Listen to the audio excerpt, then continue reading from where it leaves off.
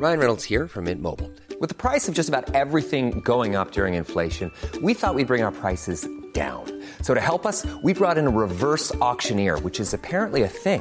Mint Mobile Unlimited Premium Wireless. How to get 30, 30, bit to get 30, bit to get 20, 20, 20, bit to get 20, 20, bit to get 15, 15, 15, 15, just $15 a month? Sold! Give it a try at mintmobile.com/switch. $45 up front for 3 months plus taxes and fees. Promo rate for new customers for limited time. Unlimited more than 40 gigabytes per month. Slows full terms at mintmobile.com. This is the Cork Today replay on C103. And a very good morning to you on this Tuesday morning. And I have to say, it is good to be back. And I'm slowly but surely getting back on my feet and recovering after what I can only say was a really, really nasty dose of flu. I can hand on heart now say that I had never suffered from the flu before. And you know, over the years, when you come down with a rotten, nasty head cold, you might have a strep throat, you might even have a chest infection that, you have to go to the doctor and get antibiotics for, and you're feeling utterly miserable, and you'll say to people, oh, I had a really bad dose of the flu. Believe me, you didn't. And it's only when you get the flu that you just realise what a nasty, nasty virus it is. And it felt at times like I had been hit by a bus. And I think it was how energy sapping it was. I mean, rather than you've the normal symptoms, my throat was particularly sore, and it seemed to be that's where the viral infection was, at the back of my throat. So my throat was quite sore, and I had a bit of a kind of a barky cough, and I was running a temperature, and I'd go from feeling hot 1 minute to feeling frozen the next minute, and I ached. Every part of my body at some stage, down to the tips of my fingers at one stage were paining me. But it was just my energy levels. I literally just wanted to crawl into bed and just leave me alone and just get in with a warm duvet. And then you'd fall off to sleep, and then I'd wake up and I would be absolutely roasted, so the duvet had to go off her.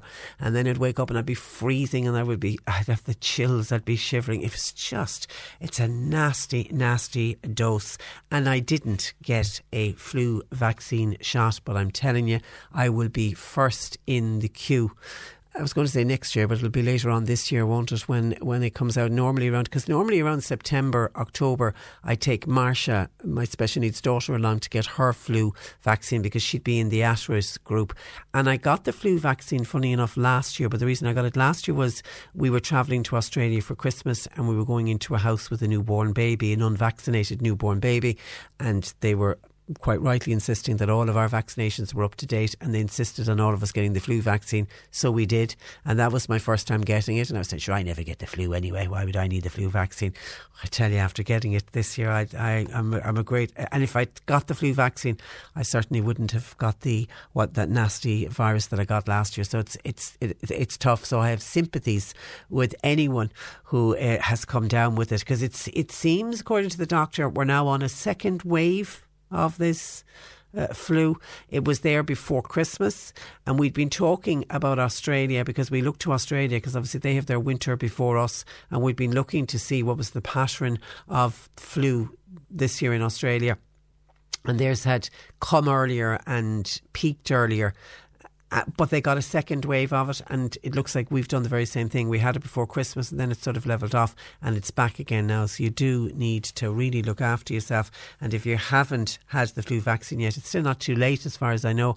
I know certainly after Christmas we were saying to people it wasn't too late if you still hadn't got the flu vaccine. Too late for me now that I got the flu. But so slowly but surely recovering. But I think energy-wise levels, it's going to take me quite a few weeks before I can eventually say I feel 100% better. So it's just kind of a few gentle weeks, and I'm taking a good strong tonic and just try and build myself up that way. So thank you to people who kind thoughts and comments coming in from listeners checking up on how I was doing, and people already sending in messages welcoming me back. Thank you. It is good to be back. And my thanks to John Paul, who sat in across last week, and Bernie then sitting in for John Paul and holding the fort. And when I left you last week, we'd been talking about the fact it was the first day back on the Monday after the general election, and we were looking at the runners and riders and the winners and losers, and then we were saying, okay, over to you guys, over to the politicians that we voted in to decide where do we go from here, and who's going to be ruling us, who's going to be ruling the country for the next 4 to 5 years. And I come back a week later, and a bit like deja vu, nothing really has changed at all, according to the political commentators in the papers today. Let's look at the very latest on what people are saying. Fine Gael have left open, they're still leaving open the possibility of this grand coalition with Fianna Fáil. Now they'll need, obviously the numbers aren't there for just the two parties to get together, they'll need another to join them, or they're going to need a number of independents to join them, but that still isn't being ruled out. And that's despite TDs within the Fine Gael party being unanimous in their desire that they want to spend the next 5 years in the opposition benches. And if you look reading some of the political commentators today, it seems there are a lot within Fine Gael believe, we've been in power now for 9 years. This is now a time for reflection for the party. We need to step back and we need to stay on the opposition benches. So that theory is still there. There was an intense 6-hour meeting in Leinster House yesterday, and the TDs obviously got to wrestle the pros and cons of ending civil war politics, because really, if there was a grand coalition, I'm not talking about confidence and supply here, I'm talking about an actual grand coalition, really that's what both parties would be doing. They would be saying, okay, let's shake hands on this and let's end what divided us, how Fianna Fáil and Fine Gael first came out, which would be the ending of civil war politics. But the Taoiseach, Leo Varadkar, now at that meeting he didn't seek, nor was he given a mandate to open negotiations with any party on the formation of a new government for the moment. Senior party figures speaking to the Irish Independent said they intend to push Sinn Féin and Fianna Fáil as far as possible before they will enter the game. So they're not ruling themselves out, they're kind of sitting a little bit on the fence at the moment. And then if you're reading in the Examiner, Mary Lou MacDonald, she remains adamant that a coalition of the left, she says it can still be formed, which would bring Sinn Féin into government. And she's still saying, and she's been saying this really since last Monday, that Fine Gael and Fianna Fáil returning to power for 5 years, she says that is simply unthinkable. And then you've got the Green Party separately. Their leader, Eamon Ryan, met with TDs from Solidarity, People Before Profit yesterday. Eamon Ryan says he wants to meet with Sinn Féin. He also wants to meet with Fianna Fáil, Fine Gael and the Social Democrats for talks aimed at breaking the deadlock and putting together a new government. And after his meeting with Eamon Ryan, the People Before Profits, Richard Boyd Barrett said his grouping, their main message to the Green Party leader was that you should not in any way contemplate putting Fine Gael or Fianna Fáil back in power. Because when people talk about this grand coalition, certainly any of the ones I've been reading about, it's Fianna Fáil, Fine Gael, and then bring in the Greens. I think the numbers stack up for that sort of a grand coalition to work. But I suppose it'll have to go back to the Green Party members as well. I mean, how many? They've 12 TDs, but I take it it's not just the TDs will decide, it'll go back to their membership. I mean, the last time the Greens went into power, they got a hammering after, and that always happens. The junior parties in any coalition, look at the Labour Party, they're still trying to recover after they got the kicking at the election for being in government with Fine Gael. So there's always that side to it, and I'm wondering how much do the Green Party want to be in power. They can affect change while they're in power, but then the fallout afterwards, how many more years will it take them then to recover from the fallout? I suppose all of that will have to be weighed up, but as of now we still do not have a government. Your thoughts and comments welcomed. 1850 333 103. John Paul back sitting in his normal seat taking all of your calls this morning. You can text or WhatsApp as well to 086 2 103 103. Now coming up on the programme today, we do have a wonderful competition that's running right across this week, and it's a Danny Prize, and it is a pair of Husqvarna hearing protection. They're headphones. but they're hearing protection, so they're not your normal headphones. But what's quite special about this particular Husqvarna hearing protection is it's got a built-in FM radio. So you put on this hearing protection for whatever work that you're doing that you need to protect your hearing, but you can listen to FM radio, which means you can listen to us here on C103 while you're going about your daily work. And it's the hearing protection that we're giving away is thanks to our good friends at Atkins, Carrigahan Road and Husqvarna. And actually Atkins are hosting a Husqvarna Auto More Information Evening. It's going to happen tomorrow week, Wednesday the 26th, at the Oriel House Hotel in Ballincollig at 7:30. Now, admission is free on that night, and one lucky person who goes along on the night will actually walk away with a free Husqvarna Auto More. That's Atkins, Carrigahan Road, everything from the farm and the garden. Later on, I will play you a clip of a song, and the last couple of words have been mowed out, and you've got to try and tell us. It's a well-known song, and you've got to try and tell us what are the last couple of words that we've mowed out of the song, and then we'll invite you at some stage during the course of the programme to be caller number 9 with the correct answer, and you'll be walking away with the Husqvarna hearing protection headphones with built-in FM radio. On the programme this morning, we will be talking about this ghost ship. This came into Ballycotton during Storm Dennis. I don't know how many people have gone down to take photographs. I'm sure I saw warnings from the Coast Guard telling people to stay away from it. But it's just incredible to think that a ship of this size has literally been bouncing around the seas for the last 16 months. Isn't it unreal? And of course, the minute I heard about it, my first thought was, goodness me, what are the environmental implications? I mean, is there oil on board? Is there fuel on board? What happens when the ship starts to break up? And we know there's so much work going on to try to protect our seas, because the condition that our seas are in, with all the amount of plastics that are in it, the last thing you want is a big ship like this breaking up, particularly so close to the harbour. So we'll be getting the very latest on that story today. I'm interested in your thoughts and comments on this Guinness Easter egg.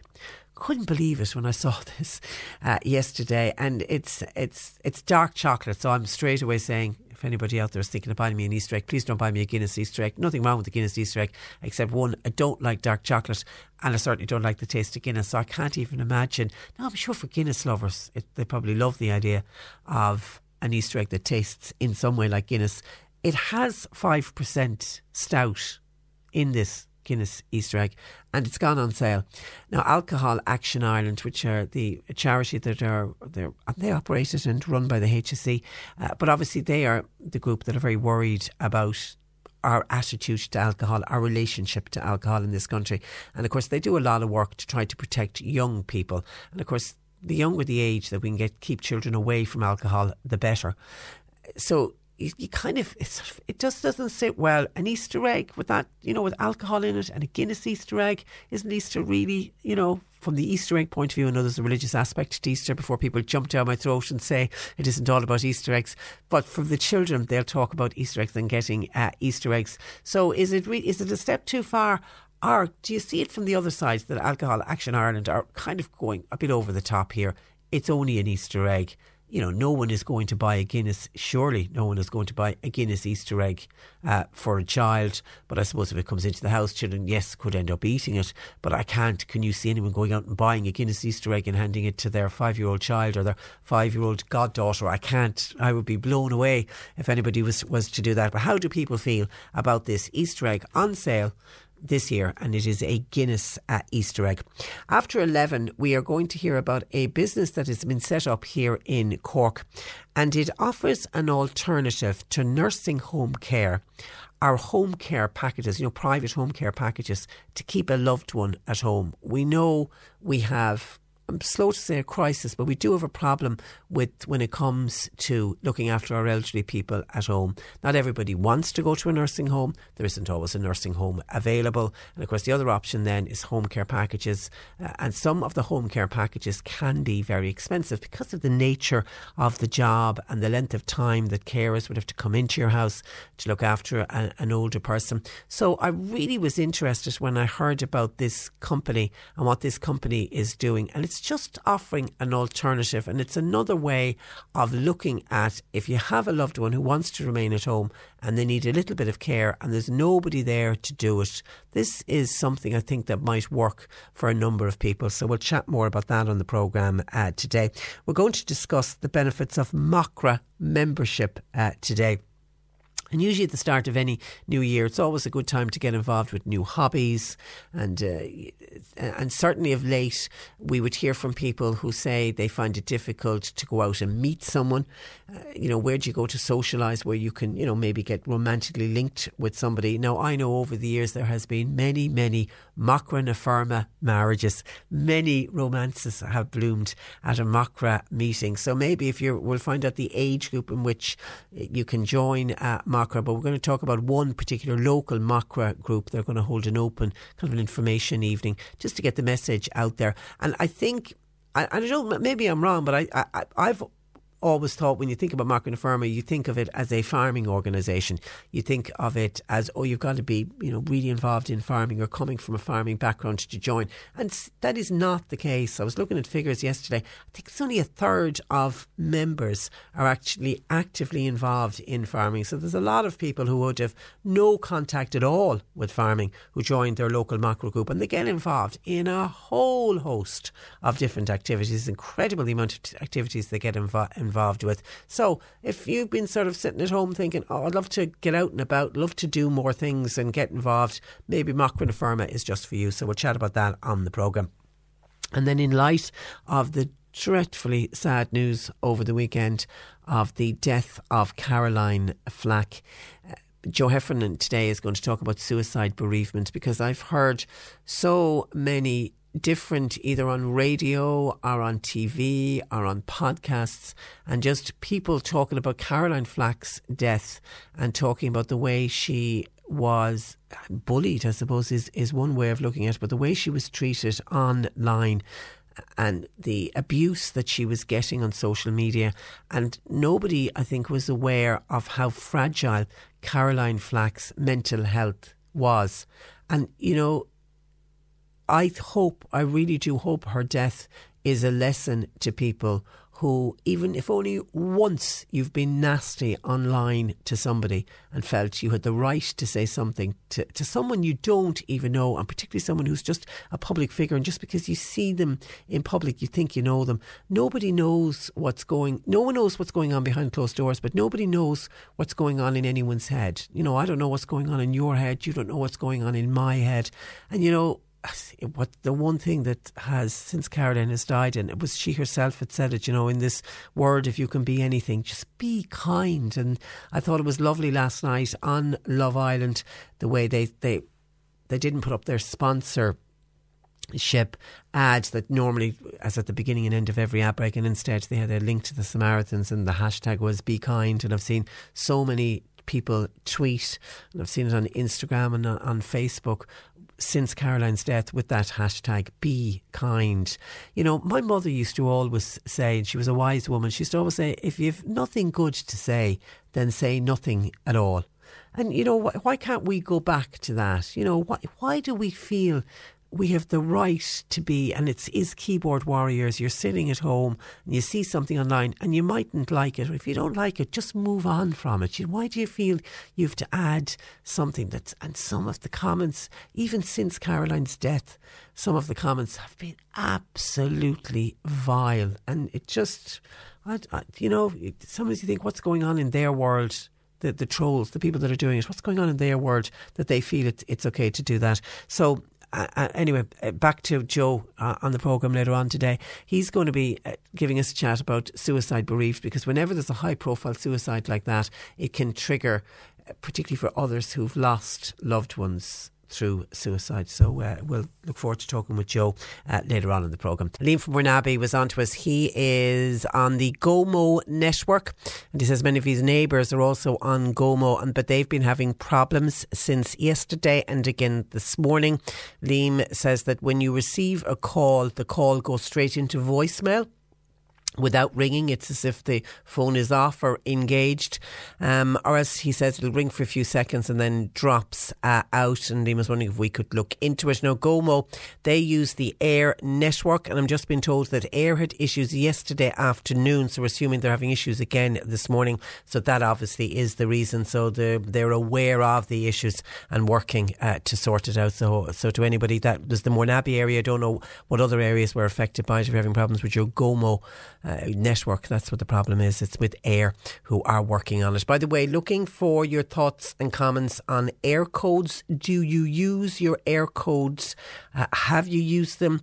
How often do you use them? Would you believe we first got our air code 4 years ago? I couldn't believe it. I would have said 2 years max, but it's 4 years ago, because I remember at the time it was the cost associated with it. It cost €38 million for every house in the country to get an air code. And I remember at the time when they first started talking about air codes, and they were talking about it for many, many years before it actually got introduced, they had estimated that it was going to cost, when they decided, OK, we're going to go with the air code, they picked the type they were going to go with, and 18 million was what it was going to cost. But as with everything in this country, it went over budget, and it went over budget by €20 million, double what they had originally intended for the introduction of air codes. So the air codes are in place. They've been in place for 4 years, but a survey has been conducted that shows that more than 6 in 10 people never or rarely use their air code. So we're asking you this morning, have you used your air code?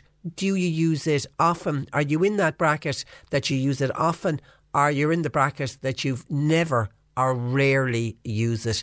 And if I was to ask people here and now, without looking up anything, without checking your fridge door or next to your phone, do you know what your air code is off the top of your head? I will straight up put my hand up and say I do not know it off by heart. I tried to learn it when I first got it and realised I'm out of school too long. Couldn't. No matter how I tried to get it into my head, I couldn't. But I tell you what I have done, and it is a good tip for people who may need their air code every now and again. I've put it into my mobile phone. I've put it in under a phone contact. And once or twice I've had to use it for something, and rather than go look for the piece of paper where it's written, where the postcode is written on it, I actually have it in my mobile phone. Somebody gave that to me as a tip. An auctioneer actually gave that to me as a tip a couple of years ago, after the air code was first introduced, and I put it into my phone, and it's a handy tip to have because you always have it just in case you need it. So do you use your air code? How often? What are you using it for? Or are you in the group of people, the 6 in 10, which is over half the population, who say they have never or rarely used their air code? 1850 333 103. You can give John Paul a call. You can text or WhatsApp 0862 103 103. Cork Today on C103. With a solid fuel depot at Drew's Fuel and Go, Shortcastle Street, Mallow. Smokeless coal, turf, gas and kiln dried wood. Open late 7 days. Lowcostfuel.ie. Cork Today on C103 gives you the chance to win all week long with Atkins, Carrigohan Road and Husqvarna. Listen to Patricia Messenger to win Husqvarna hearing protection with built-in FM radio every day. Atkins are hosting a Husqvarna Automower information evening on Wednesday, February 26th at the Oriel House Hotel, Ballincollig at 7:30pm. Stay listening and get ready to win with Atkins, Carrigohan Road, everything for the farm and garden on C103. This is the Cork Today replay on C103. Cork Today on C103. Call Patricia with your comment. 1850 333 103. A marine contractor will try to board the cargo ship MV Alta this morning to carry out a full assessment of the vessel. They'll inspect whether there's any damage to the hull, if there's any fuel on board, and also if the ship poses any risk to the area. The ghost ship, of course, was washed up at Ballydreen in East Cork on Sunday last during Storm Dennis. Fiona Corcoran, our senior news reporter, joins me. Good morning to you, Fiona. Good morning, Patricia. Now, at this stage, what is known about this ghost ship and how it ended up in Ballycotton?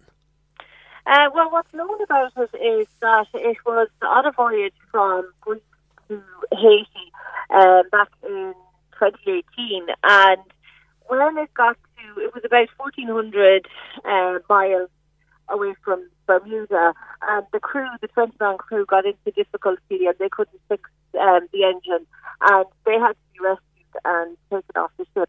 And they had been at sail for days without food and water. So they were taken off the ship, but the ship was left then. It was brought, I think, down into South America somewhere, and then it was went off again on with nobody in it. It was kind of just sailing around the Atlantic, I think, for about a year and a bit, from October 2018 until Sunday. Now, there was a British Marine ship had spotted it in September last year, and they boarded the ship and found no one on it, and they tweeted pictures of it that time. But I suppose there's this big question as to why this ship was allowed to just sail around the Atlantic like that for so long, without being taken in anywhere. And then on Sunday during Storm Dennis, the ship was washed up on rocks just outside Ballycotton in East Cork, and it remains there now today. And Cork County Council's spill oil assessment team are looking at the ship, and you see there was concerns from locals about the possibility of pollution, and it's not known at this stage how much fuel is on board the ship, and there were fears that might leak out into the sea. And as you know, that's very it's an environmental protected area, and a team went down yesterday to the site. Now, they weren't able to board the ship because it was quite dangerous yesterday, and they inspected the sea around it, and it doesn't appear that there's any pollution that's visible to the eye. But there was a marine contractor due to go down this morning at low tide and board the ship and carry out an inspection. Now, I just was in touch there a few minutes ago with Cork County Council, and they are having a conference call with that marine contractor at 12:15 today. So they'll have an update as to how they got on this morning and what they found when they went down onto the ship this morning. So we should know by lunchtime today the outcome of that assessment and what they found. And it's a big ship, isn't it? It's a big boat. Yeah, it's 80 foot, yeah. And, everybody now at this stage has seen the photographs of it. It's really big, and there's questions as to, as I was saying there, about why it was allowed to sail around for so long. Because if that crashed with anything, it would cause major damage. So, it's a strange sight to see it, I suppose. And the council just wanted to alert people as well, because it has drawn such a huge amount of attention, and it's something that you don't see every day, this ghost ship just on the rocks of the Cork coast. And the council are asking people to be very careful to not go anywhere near it, because now I haven't been down to the site myself, but I have seen people who've been there, and it's not, there's no direct road down to the site. I think you come off the main road and you walk across a number of fields, and there's some marshy dunes before you get to it, and then there's a cliff edge that you have to go down. So the council are asking people to be very careful and to avoid going over. And people may try to board the ship, but it's not advisable, I imagine. No, and it's not stable. It is on these rocks. So saw footage yesterday of waves crashing up against it. So it's not safe to go anywhere near it. Okay. And do we know, obviously the owners don't want the ship back. Do we know at this stage what will happen to it?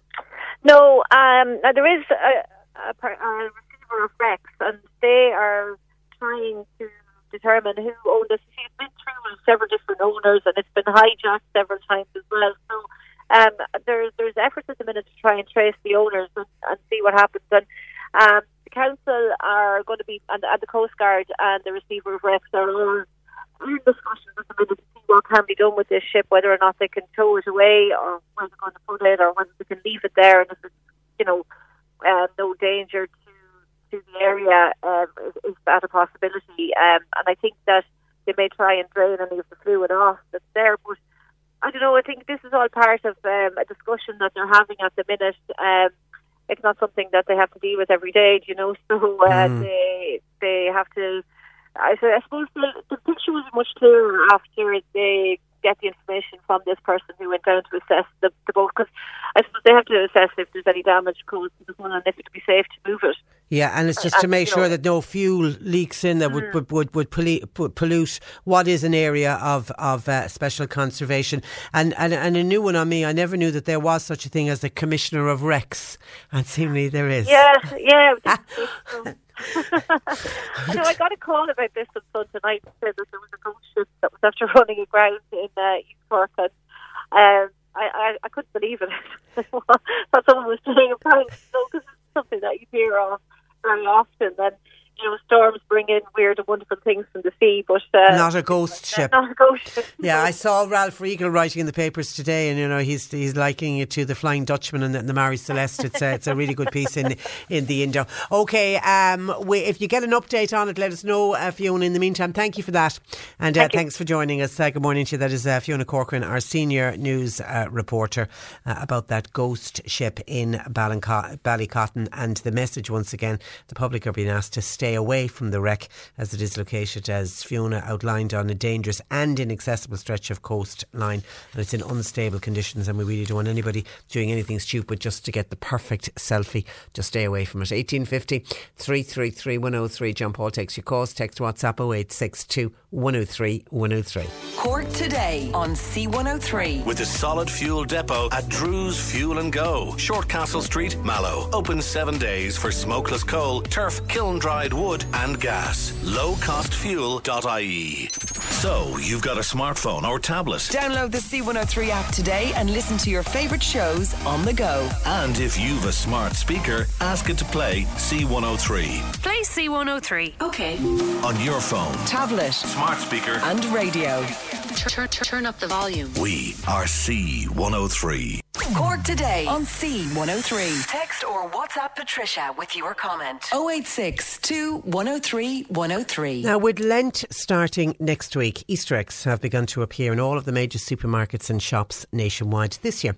There's a new Easter egg on sale, and it's a Guinness egg that actually contains 5% stout. Is this dark chocolate egg a step too far? Alcohol Action Ireland thinks so. And joining me from the AAI, Ewan McKinney. Good morning to you, Ewan. Good morning, and you're welcome. Now, Easter eggs in the main are aimed at children. Were you surprised to see this Guinness Easter egg? I was, and I think what we've witnessed in the context of where it is placed in the supermarket as well is a surprise, in so much as that clearly this is a branded product for Guinness, and it has been placed at the heart of the display for Easter eggs for children. And in that sense, we think that the idea that Lear chocolates in tandem with Guinness would be establishing now essentially an alcohol branded Easter egg is just a reach too far, and we would regard this as an insidious development, in so much as that we think yet again it demonstrates the capacity of the alcohol industry to find a niche and find a gap whereby they can begin the relationship with children, and in that respect we think this is deeply regrettable. Now, I have to say, I haven't seen the Easter egg myself, except that I've seen, obviously, the photographs online and in the papers. And I mean, you can clearly tell that this is Guinness. The branding is all over it. And it looks like underneath the egg, with most Easter eggs, you'll get a little packet of whatever it is, exactly. Chocolate buttons or Kit Kats. They look like little pints of Guinness. They are little pints of Guinness. Made of chocolate. Yeah, exactly. And contain Guinness in each one of them.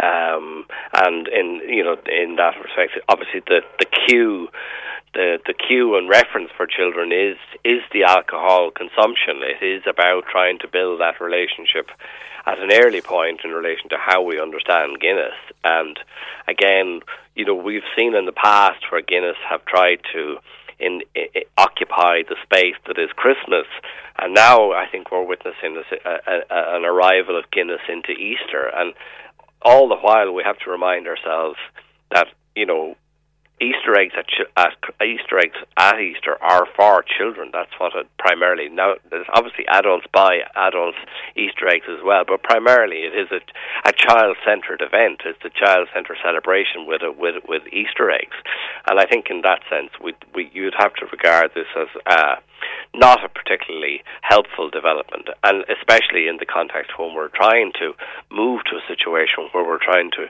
at least strive to ensure that children can have a childhood free from alcohol. But Diageo say it's designed and positioned as an adult offering. You dispute that? I do, because it's not segregated, it's not warned. There's no warning on the packaging.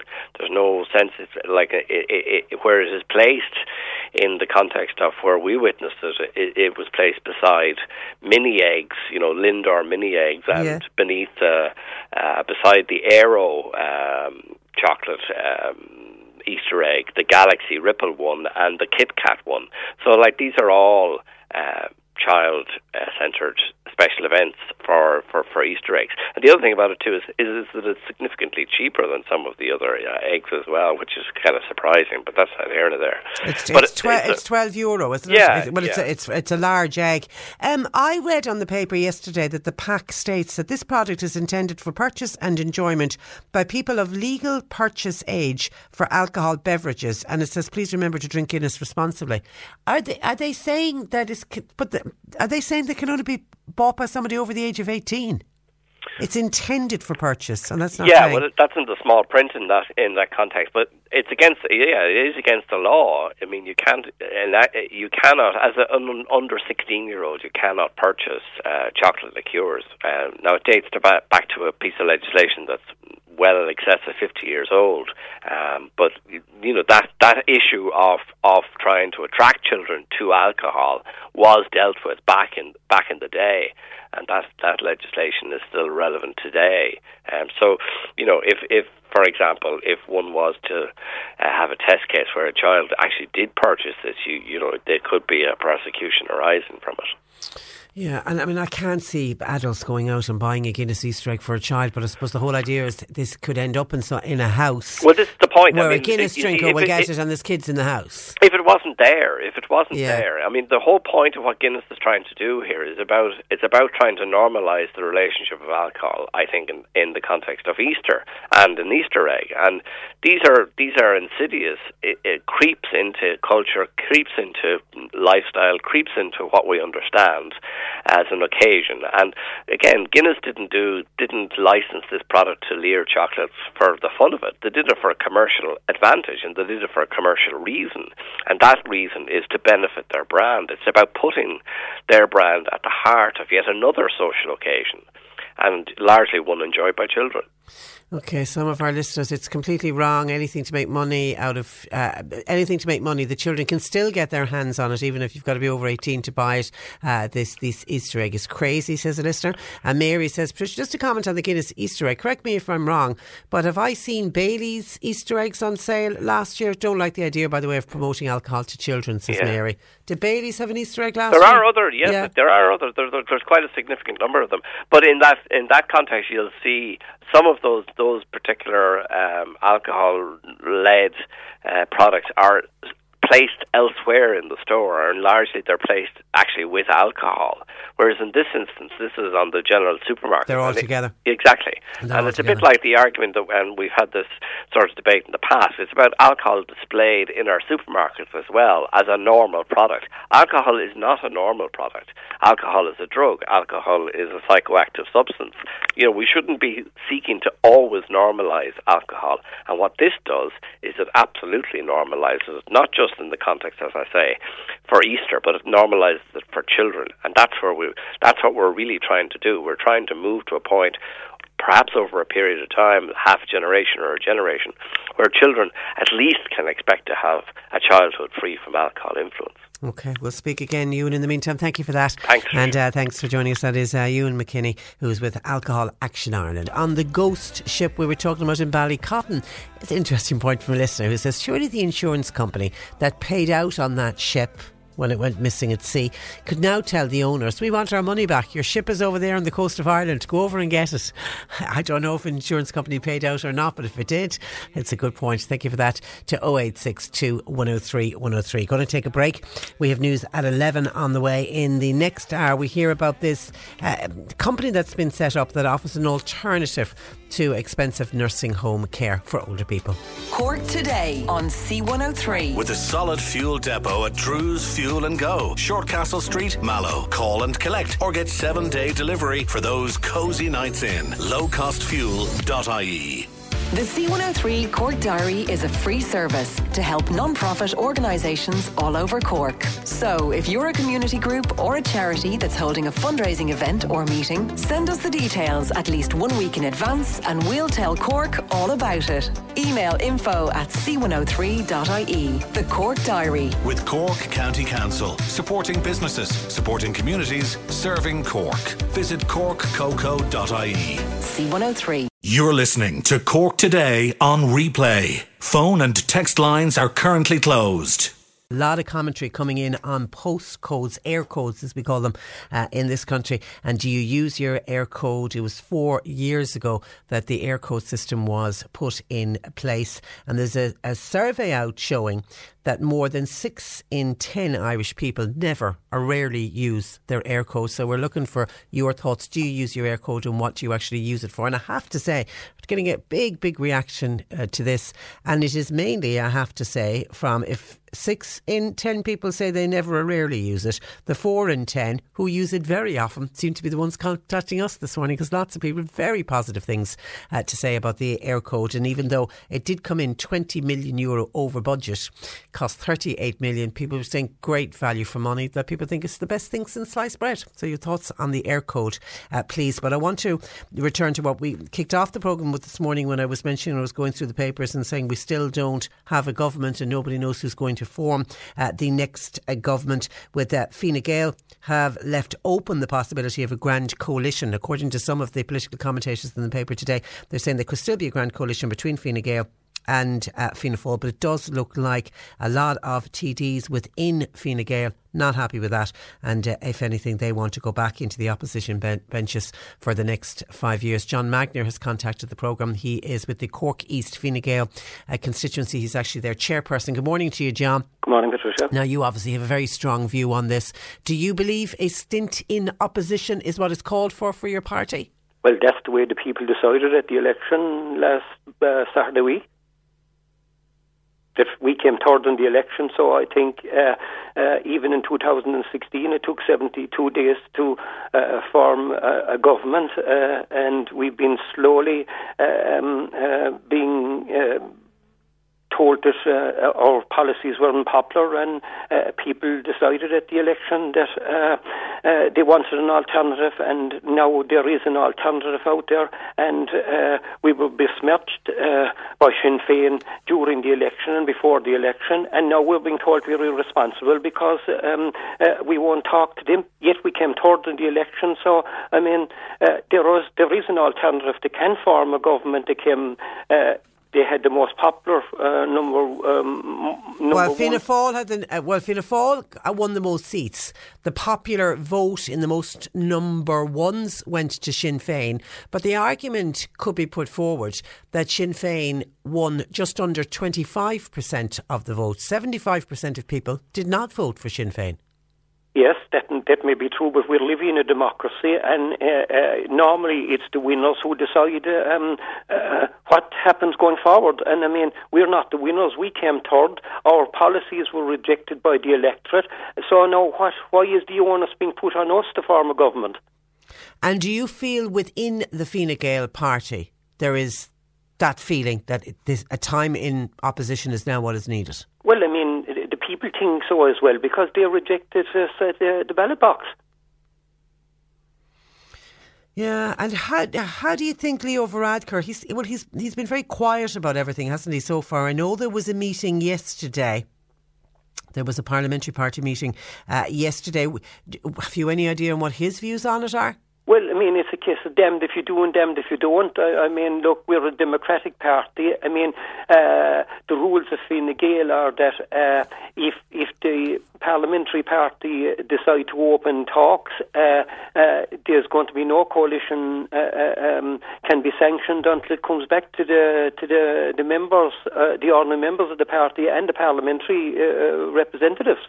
So even if Leo Varadkar and whoever would be negotiating on behalf of Fine Gael decided that they would go into a so-called grand coalition, you're saying they will still have to go back to the grassroots members? That's correct. Okay, all right.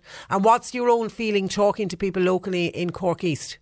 Well, I think, look, I will call a meeting for the ordinary members of the organisation in Cork East, if it comes to that, and let them decide. I mean, I believe in democracy, that the ordinary members who are good enough to support Fine Gael down through the years, let them give a mandate to our members who will be voting in that situation, and that's the democratic decision we will take, and I'll be guided by whatever decision is taken at a meeting. And in hindsight, John, do you think it was wrong of the Fine Gael party to come out so strongly in the run-up to the election during the campaign and saying we won't do business with Sinn Féin? Did that work against you, do you think, on the ground? Well, we're not compatible. Simple as that. I mean, their economic policies are miles apart from the Fine Gael economic policies. And remember, if in hindsight is a great teacher, if Sinn Féin happened to inherit power in 2011 in the state the country was in, would they have done any better? Remember, it takes money to implement policies. It was the last budget where Pascal Donoghue said that there was going to be, for the first time in a long number of years, there was going to be a surplus in budgetary terms. And I mean, without that, you could do nothing without money. We're in a logjam insofar as, remember, when the Troika were in here, they put certain conditions on us. The Troika have left, thankfully. But I mean, we are part of Europe, and we can't just spend money just to be populist. I mean, we have to be seen to be responsible, and being responsible means that you can't go mad. Remember, the Fiscal Council berated us because they said we were spending too much money, and then we have other sections of society saying that we weren't spending enough, we were spending it in the wrong project. And let's not forget, we still have Brexit coming down the tracks. Folks, well, I mean, that hasn't gone away. 1% of the electorate only thought Brexit was going to be an issue. Yeah. But if you say you couldn't do business with Sinn Féin and your policies are just poles apart, could you not do business with Fianna Fáil? Your policies wouldn't be poles apart.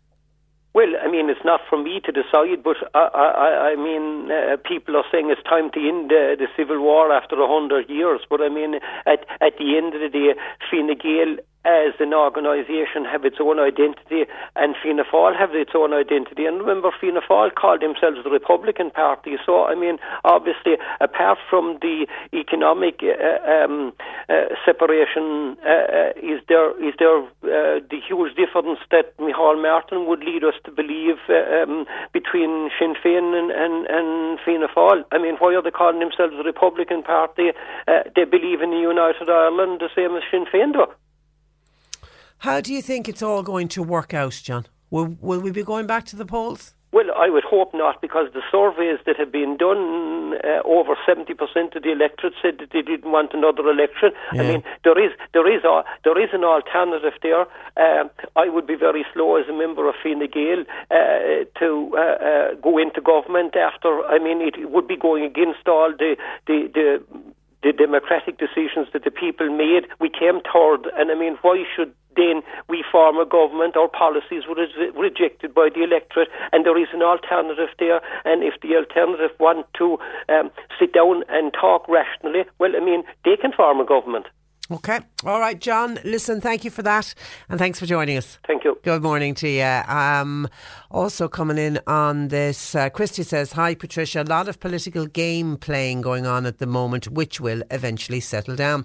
The reality at the end of the day is that vulturous big business and financial institutions will insist on Fianna Fáil and Fine Gael forming a government to protect their cosy financial arrangements. They don't want to upset what is benefiting them, says Christy in Temple Glanton. Yeah, but you listen to John Magner and he reckons the Fine Gael party will not, the grassroots members on the ground are the ones that are going to have to vote it in.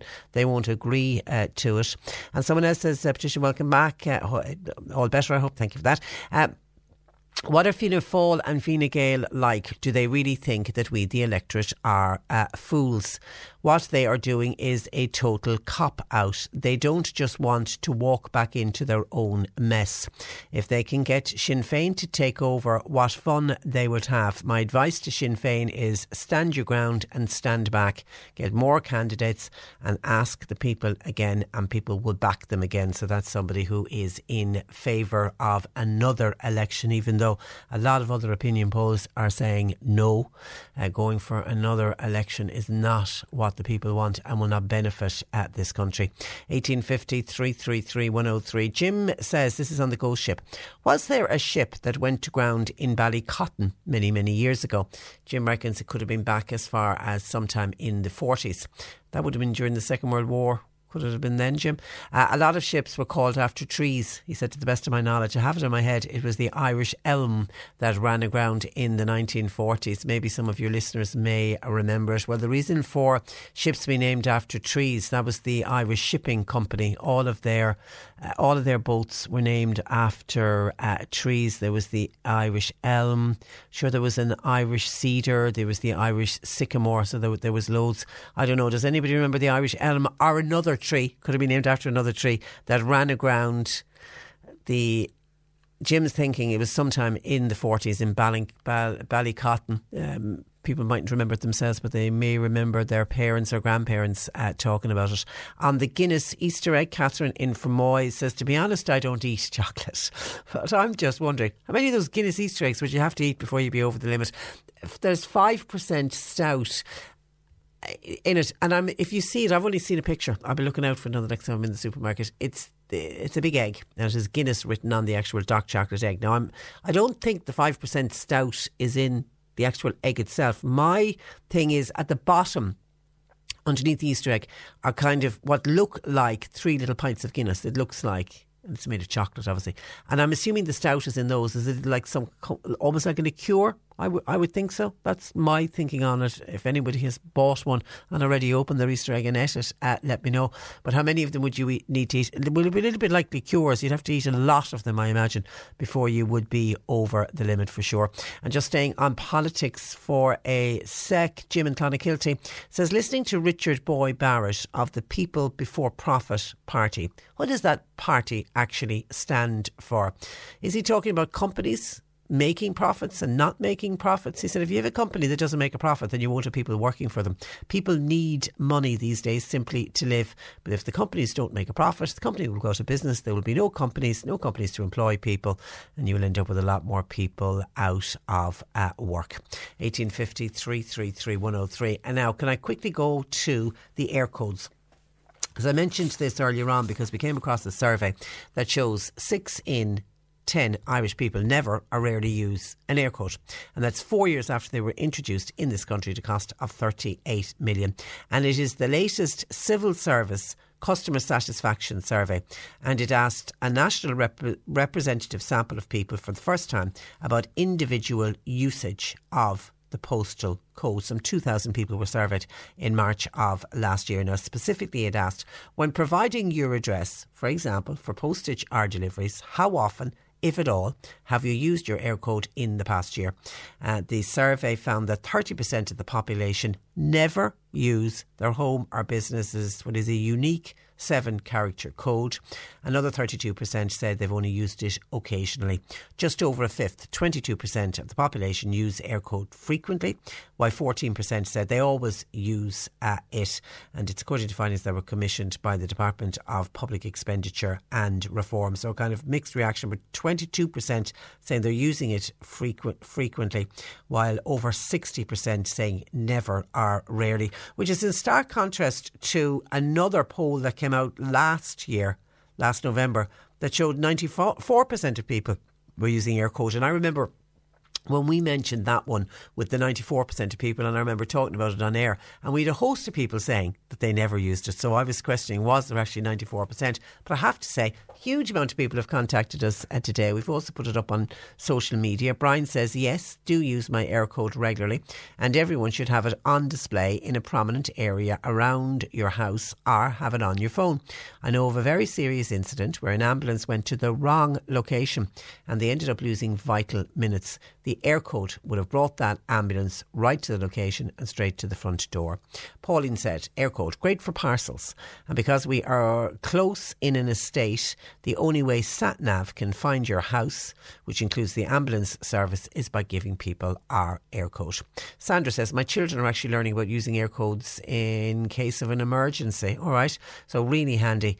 And sometimes you need one on a website. You know, if you're actually ordering something, they will insist that you put in your Aircode. Jackie said, I always use it. Actually, I find that when I offer it, though, to some delivery providers of businesses, they don't wish to use it. Patrick says, as an American tourist, I use them because I can put the code into Google Maps and it'll take me straight to my next location. Michael in Skibbereen says, I'm living on my own and a nurse had to visit me recently. I gave her my Aircode and I brought her straight to my door. It's fantastic, as we live in rural areas and you can have 3 or 4 houses together, and at least by giving somebody your Aircode, people will know exactly which house you are living in.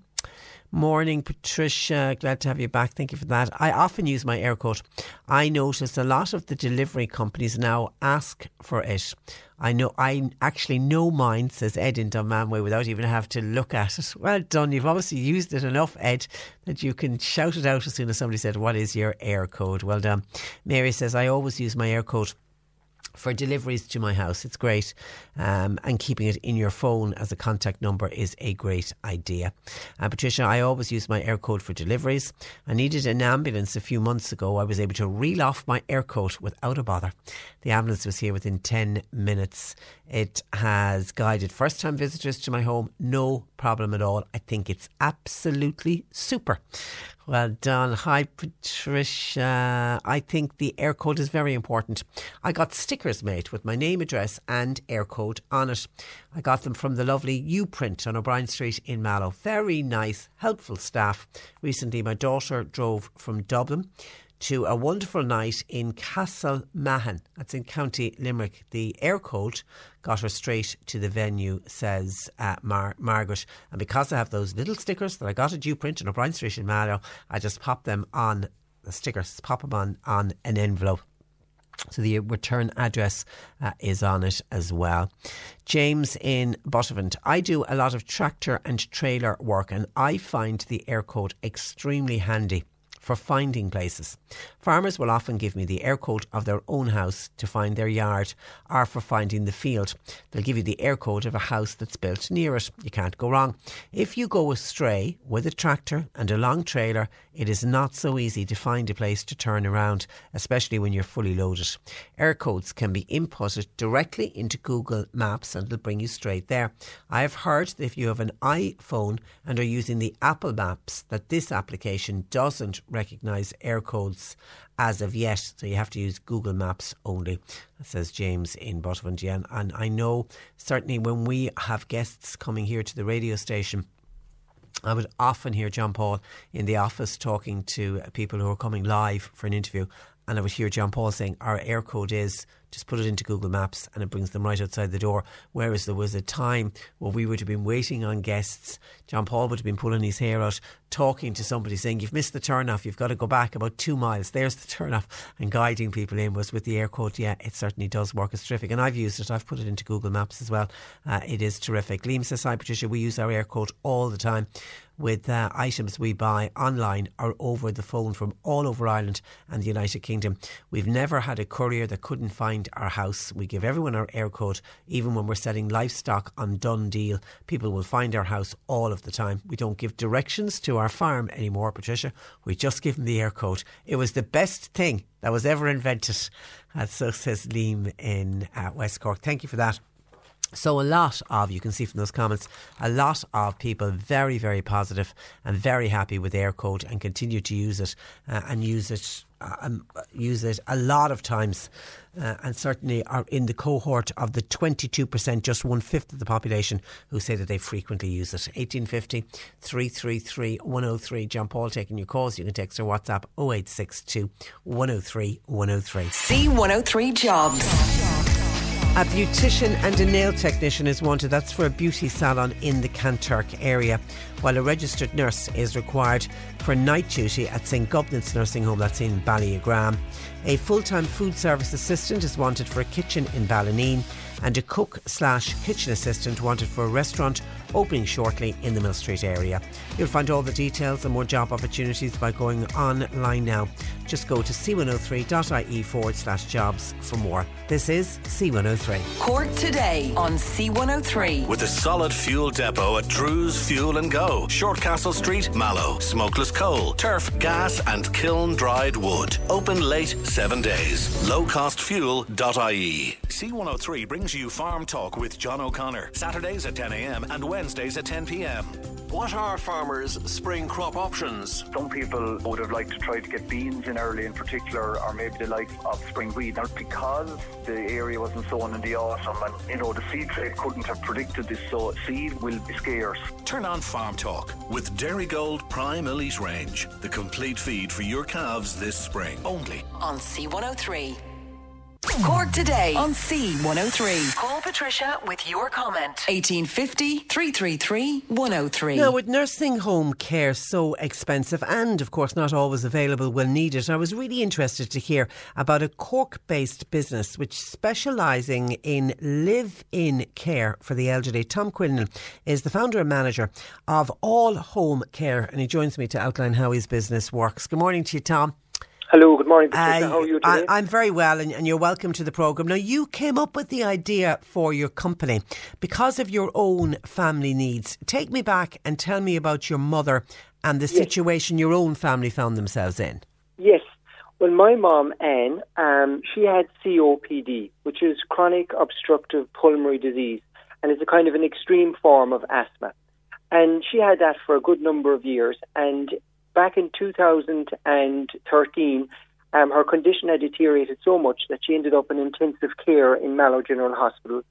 And she was in there for a good number of weeks, but thankfully she improved enough to be discharged. And the discharge coordinator gave us a choice between a nursing home or a visiting care service, because they felt that my mom's care needs were, far and above what we as a family ourselves could do. And who was living at home with mom at the time? Myself and my dad. Okay. And my parents had only recently celebrated their 40th wedding anniversary at the time as well. Okay. So it was all the more important for us to try and keep them together. So that's why we didn't want to consider the nursing home option. And so that's why we phoned up, a few of the different visiting care agencies that the discharge coordinator had recommended to us. And it just seemed very expensive. Like if you need anything more than just a few hours per week, it's really expensive. So I started to think that, I must find another solution. And I found a lovely lady from Poland. She came over from Poland and she lived with us from November 2013 until April 2014 when my mom passed away at home.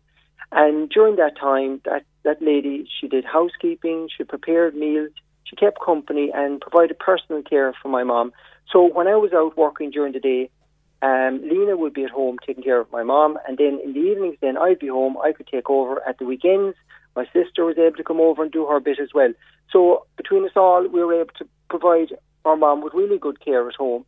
And as I say, she was able to stay at home right up until the very end, which was, great for all of us. And it was during that time then that I started to think there's got to be plenty of other families out there in similar circumstances who don't want their relative to go to a nursing home and can't afford an expensive, visiting care service for any kind of extended period of time.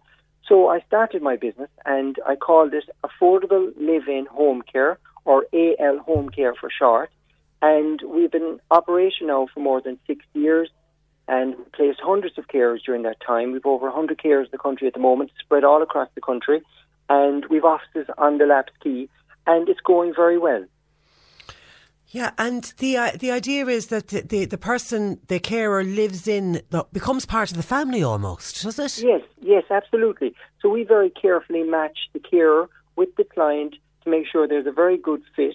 And then the carer comes over. There's a 3-week trial period at the beginning of the placement then to make sure that everybody's happy. And then we will stay in contact with the family and the carer right throughout the placement. So if the carer has any questions or issues, she knows she can come to us, and same with the family. So that's why we find that, the clients and the carers really like the fact that AL Home Care stays in contact with them throughout the placement. Yeah, and I imagine there's flexibility. I mean, I'm thinking in your own case with Lena, the lady you spoke about who came in to help out with your mum, there could be flexibility around it. If you needed to go somewhere on a Saturday, can you keep an eye on mum while I'm going out, sort of thing? Is there flexibility around it? Yes, absolutely. Because you see, it's one carer per client. So the carer doesn't have any other job. She's there for your relative and your relative alone. So she's able to adjust and adapt according to your relative's needs.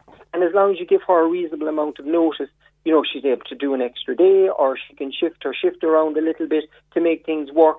But, the fact that she is there and she's working just for you, you don't have to worry that she has to check with somebody else if she can do this for you, because she's there for you and your relative alone.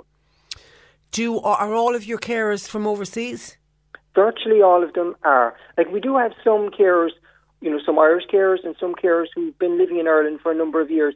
But given the nature of the job being live-in, it tends to suit people who are coming from abroad to take up these types of positions, because if you can imagine somebody who's already in Ireland, they'll have accommodation, they'll have maybe their family, they'll have everything already set up, and it's hard then to ask someone like that to do a live-in job. But if you've got somebody who's doesn't have any family ties, who's able to come to Ireland, who's able to make the commitment, and the prospect of having free accommodation, free food and a reasonable salary all in one package is very attractive. So the carer knows that everything is there for her when she comes over, and she doesn't have to worry about, well, where am I going to live and how am I going to get used to travelling to and from my job every day. Being live-in simplifies the thing. And I'm assuming they're all Garda vetted, you check references. Yes, absolutely. So we police check them in their home country, we Garda vet them, and we reference check them, and all the placements come with a 3-week trial period. And do they have training? Do you look for a particular type of training? Yes, good question.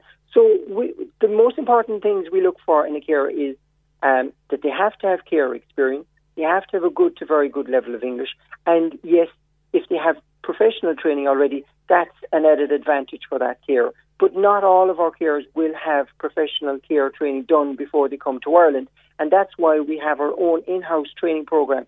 So we provide ongoing training for our carers while they're working for the family. It's our own in-house training program, and they do a different different topic every month throughout their placement. Oh, it's terrific, and I'm assuming I keep thinking of this lovely idea of them almost becoming part of the family. They'll sit and eat with the family where that's appropriate. Everyone sits down as dinner together. Yes, they absolutely do. And in most cases, it's an elderly person who's living by themselves that the carer comes over to live with, and they're there then, they're having breakfast with them, they're having lunch with them, they're having the evening meal with them. They're there when the elderly person is going to bed, and they're there when the elderly person wakes in the morning. So that's massive reassurance for an elderly person, and it makes them feel that, if there is any, something should arise at night, that there is somebody there in the house with them. And that's massive reassurance, not only for the elderly person themselves, but also for the family. Yeah. And look, let's be honest. I mean, there will always be a place for nursing homes. But we know when you talk to people and you ask people, what's your preference? People want to stay at home. I mean, in your own case, it was important for your mum and dad to remain together. After 40 years of marriage, they wanted to just be together. That's it. And you can imagine if you have an elderly couple like that and one of them goes into a nursing home, then the person who's at home then is that bit more vulnerable because they're by themselves. They don't have the company, they don't have the support that they would have had when their spouse was with them, and it kind of weakens both sides then. Whereas if you can put somebody else, put a carer in, keep the two elderly people together, then they've got the support and they're both happier and stronger together than parting them, and having one in the nursing home and one at home. Okay, I think it's a fantastic alternative. I really do. Okay, I said in the introduction that it's not as expensive as nursing home. I mean, ballpark figure, how much does it cost? Well, ballpark figure, you're looking at between 500 and 600 euro per week. 500 to 600 euro per week. It's a huge difference to the cost of nursing home. It is. But you have to remember as well, though, with our service, the care will do 5 to 6 days work per week. So you will need family input. So the family will have to do a certain amount, and there'll be certain, obviously, hours during the day as well. The care needs to be free, that the family needs to pitch in. But if you can imagine, the care doing 5 to 6 days per week, 7 or 8 hours per day, the family pitching in, and HSE Home Help coming in for a couple of hours per day. You have a fairly comprehensive care package there in place in the person's own home, 1-to-1, and, everybody's able to stay put. You're not taking the person out of their normal environment and putting them into a nursing home. And it's obviously working. You're up and running now for the last 6 years, is it? We've placed hundreds of carers. We've over 100 carers in the country at the moment. And in the vast majority of cases, the placements work out very well. So yes, it's tried and tested now at this stage. And, we have plenty of testimonials from happy customers. So, we're just really glad to be able to help people and to continue helping people. And then if, God forbid, when the person that's been looked after passes away, does the carer then move on to another family? Have you done that? Yeah. Oh, yeah, that's it. So, placements do come to an end, and there's always new families looking for carers. So the transfer from one placement to another is quite simple and straightforward.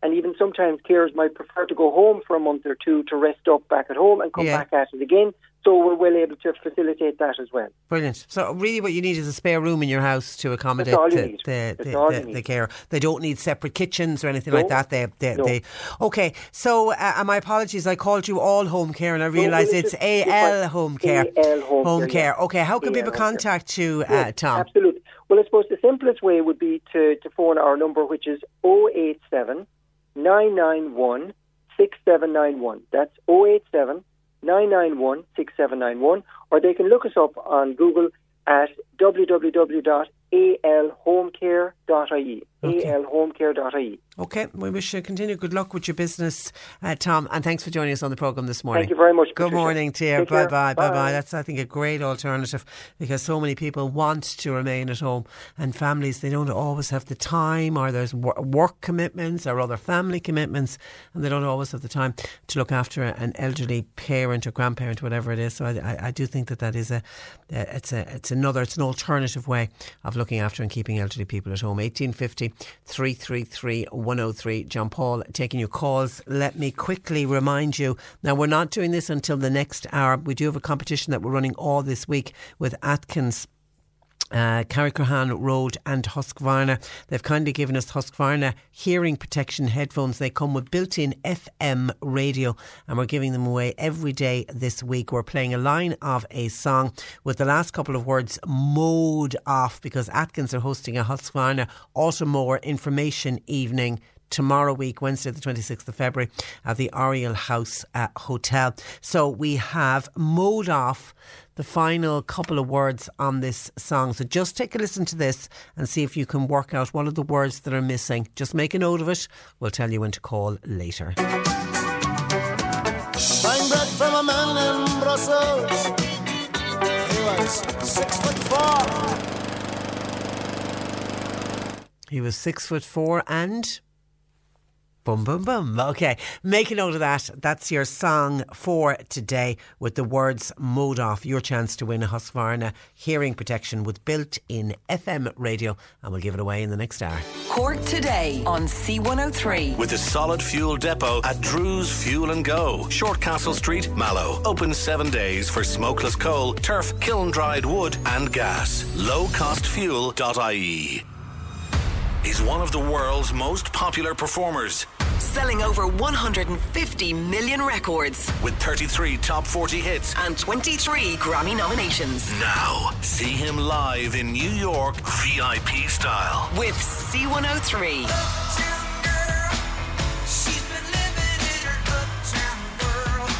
I don't care what you say anymore. This is my life.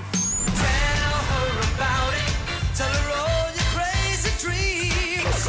Win your way to Billy Joel in the Big Apple. Madison Square Garden on May 2nd. Stay listening to C103. Then text or WhatsApp every time Billy Joel plays. For your chance to get in the grand final.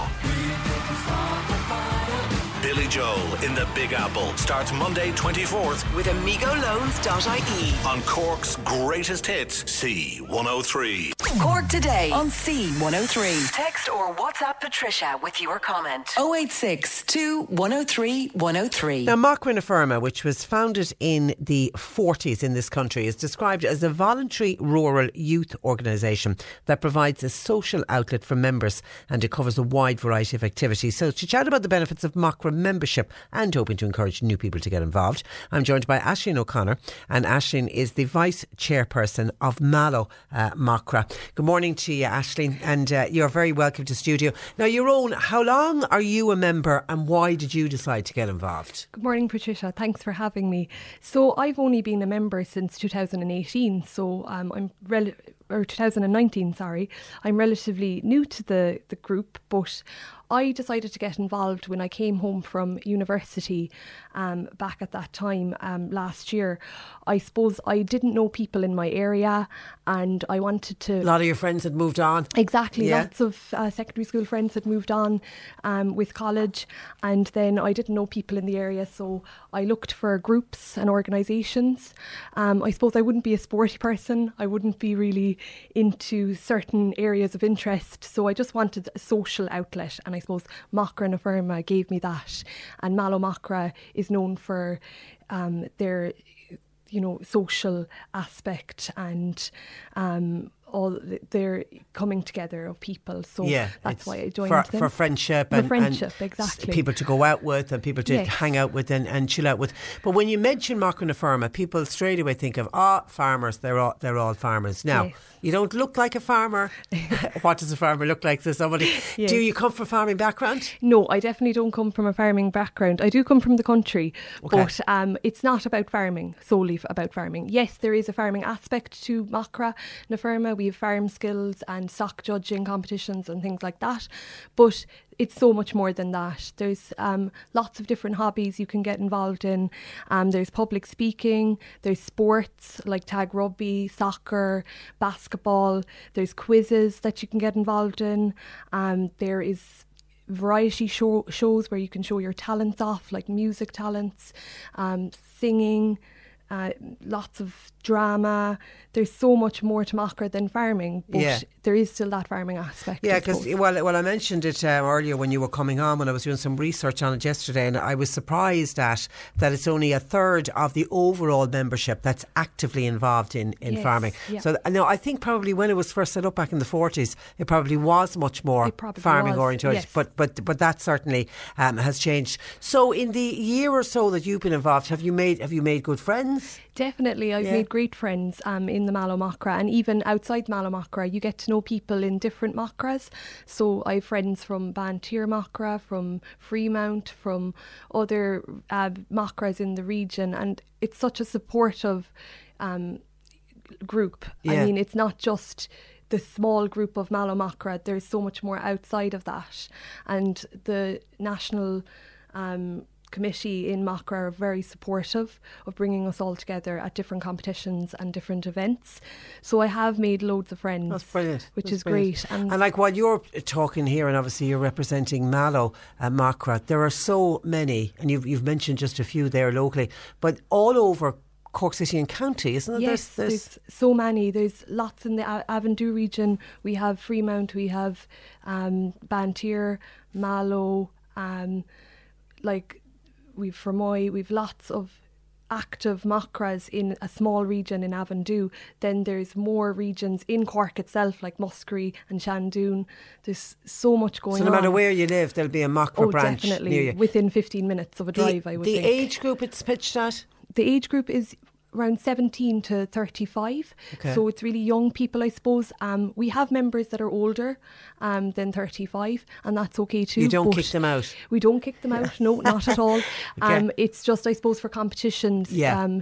the age limit is 35. Okay. And I suppose that it is aimed at young people because it's an organisation trying to get young people meeting face to face. Yeah. And it's great for mental health, I think, as well. Well, there's been so much, and we're going to be talking about it in the next hour with the whole Caroline Flack thing, and Yes, it's really, I think, brought a focus on mental health. And mental health and isolation, and then there's rural isolation, and people need to get out and meet and make friends and talk. So that's what Macra's fantastic for. Exactly, and I think in this day and age of social media, young people can get very stuck into their phones and the internet, and they can forget that there are people that they can meet out there. And I suppose Macra na Firma gives you that outlet. You can go for coffee, you can go for dinner, go for drinks with actual people. I suppose it's not that virtual world. Yeah, they're a real person. They're real people. We're real people. They're real people. Romances? Definitely, yeah. Her face now has lit up, folks. Are you going to spill the beans? No, not for me now. But, yes. Can we say yes? Yes. Definitely, yes. There's many members, even in our own group, that have found romance through Macra. It's a great platform. I think everyone thinks of Macra na Firma as well as a kind of romance-based group, a dating as well. agency, a bit of a dating agency, but it's not. But there is that aspect to it as well. Yeah. You meet people, you meet friends, you meet other people who you might spend your life with. Like we have. Well, I guarantee you, if I opened the phone lines and asked people, did you meet your life partner through Macra, would you have a huge reaction? Like Definitely. Lots of people, because it's been going since the 40s, lots of people will say, we met, fell in love, we married. And it was all because it was another Macra marriage. And it still happens nowadays as well. It does, doesn't it? You know, Yeah. it really does. We have members that are engaged, actually. Are they? And Great. they met, and they might be from different Macras, but they met through different events, and they're engaged now. And, you know, it's a lovely group to be a part of because you can get so much from it. Well done, well done. And you're holding an information meeting, because it's always hard to go to that first meeting and reach out. It's on in the Arches, isn't it? Yes, it's on in the Arches this Friday, the 21st of February at 9 p.m. And it's really a very informal kind of social gathering. It's just so you can learn a bit more about Macra. We're going to tell you what we do. We're going to talk to you. You can come up to any of us and chat to us and ask us questions. It's very informal. There'll be food on the night, and there'll be just a lovely atmosphere of friendship. There's no pressure or anything like that. Just come, maybe bring a friend. And because sometimes it can be hard to go to things on your own. Definitely. But feel free, if you've got no one to bring with you, to turn up on your own. Turn up on your own. Like, we'll take anyone, and you know, we will be there to talk to everyone, and we'll include everyone exactly like that. Okay, and that's happening when it's the end of the month, isn't it? It's happening actually this Friday. Oh, this on the 21st Friday, sorry. of February, This Friday. at 9 p.m. How often, by the way, do you meet as a group? We definitely meet at least once a month, but we meet more than that generally. We often meet once a week, actually. There's always something on in Macra, actually. You'll never have a weekend free if you join. Yeah. You know, you'll never be bored, Yeah. that's for sure. There's always something on every weekend. It might be a quiz, or it might be a competition. There'll be something on that you can go to. You don't actually have to take part in the competitions. You can just sit as a spectator and enjoy it. Like and meet up with the other members. Exactly, and meet up with the other members. We also do fundraising as well for local charities. Okay. I just said I'd mention that. Like, we've fundraised for Fight for Fionn, Mallow Men's Shed, Mallow Daycare Centre, Cope Foundation, Ronald MacDonald House, lots of different local charities, and we hope to fundraise for more charities, because I think it's important as a local Macra that we can get involved in Mallow and the local communities around Mallow and support them as well. And give something back. Yeah. That's terrific. That's terrific. Well, you're a great advocate for Macra, I'd say that, Aisling. So the Arches in Mallow, the place to be if people want to find out more. And you can go online as well. Yes. I'm conscious of people outside the Mallow area who might be interested in joining up. So we have an Instagram page at Mallow Macra if you want to join and follow that. There's also our Facebook page, Mallow Macra, as well. You can join that too and like it. It'd be great. We'd love to get more likes. And you can contact us by private messaging us or anything like that. That, you know, we'll definitely be delighted to talk to you. There's also www.macra.nafirma.ie as well that you can go on if you want to join. And other different branches near you. You can join Mallow as well. Exactly. But if people, I'm conscious of people in West Cork or East Cork or outside of areas, if you go on, it's macranafirma.ie. Yeah, exactly. It'll show you. I was surprised at the number of clubs. Yeah, there's a big number. And there's a big number of members as well. Like, there's other benefits, of course to Macra than the social side of things, I suppose. there is incentives like FBD Insurance do get involved with us as well, and they give you 15% off your insurance if you're a young driver as well. So there's good. Lots of different benefits as well and incentives. But I really think the main thing really is the social side of it, and helping with mental health and positive mental health. There's so many people talking about rural isolation and we would often hear from people saying, how do you go out and meet someone? It's so hard if you're new to an area, or as in your case, when you come back and that friendship group that had been there suddenly disappeared because everyone's off doing their own thing and you're at a loose end. So I mean, it sounds like a wonderful organisation just to go in and make friends with people, and who knows what will come out of it. Listen, continue good luck to everybody at Mallow Macra na Feirme. Thanks so much, and Aisling, thank you for joining us in studio. That is Aisling O'Connor, who is the Vice Chairperson of Mallow Macra. 1850 333 103. We've got to take a break. We have news at 12 midday on the way. We will be talking about suicide bereavement in the next hour, and that's with Joe Heffernan. Look up from the ground to see your side into Cork Today on C103. With a solid fuel depot at Drew's Fuel and Go, Shortcastle Street, Mallow. Call and collect or get 7-day delivery for those cosy nights in. Lowcostfuel.ie. You're listening to Cork Today on replay. Phone and text lines are currently closed. Just somebody was looking for the phone number for the home care service that I spoke with Tom Quinlan about. It is AL Home Care, and the number Tom gave us was, it's an 087 number, 087 744 0729 744 0729. So if you want to give him a call just to see, might be suitable. It's not going to work for everyone, but it might just work for you and for your family. I mean, certainly as an alternative, I think, to people going into nursing home care, I think it certainly sounds idyllic if it works out and the carer works out. It's a great way to keep somebody at home for longer. And somebody else, Patricia, what's the age limit for the Macra na Feirme in Mallow that we spoke with Aisling O'Connor, the Vice Chairperson, about in the last hour? Aisling says it's from 17. They take members from as young as 17 and it's up to 35, and once you're in the organisation they don't kick anybody out at 35, which is good to hear. But for competition purposes you've got it between the ages of 17 and 35, so 17 to 35, and that's for Macra all over the country, but it was Mallow Macra na Feirme that we were featuring today. Hi Patricia, would you give a few mentions please to the fundraiser that's going on for the air ambulance? I actually had that in front of me to mention. Thank you for I'm assuming this is Mike sending in the text, and thanks for sending in the text. It's on in Star Track. It's a benefit dance. The Star Track's in Knocknagree, and it's happening this Sunday the 23rd of February, 2:30 to 5:30, with music by Laura Dunlea, Pat Daly. Tickets are available in all local shops and post offices and bars, and I'm assuming they'll be available on the day as well.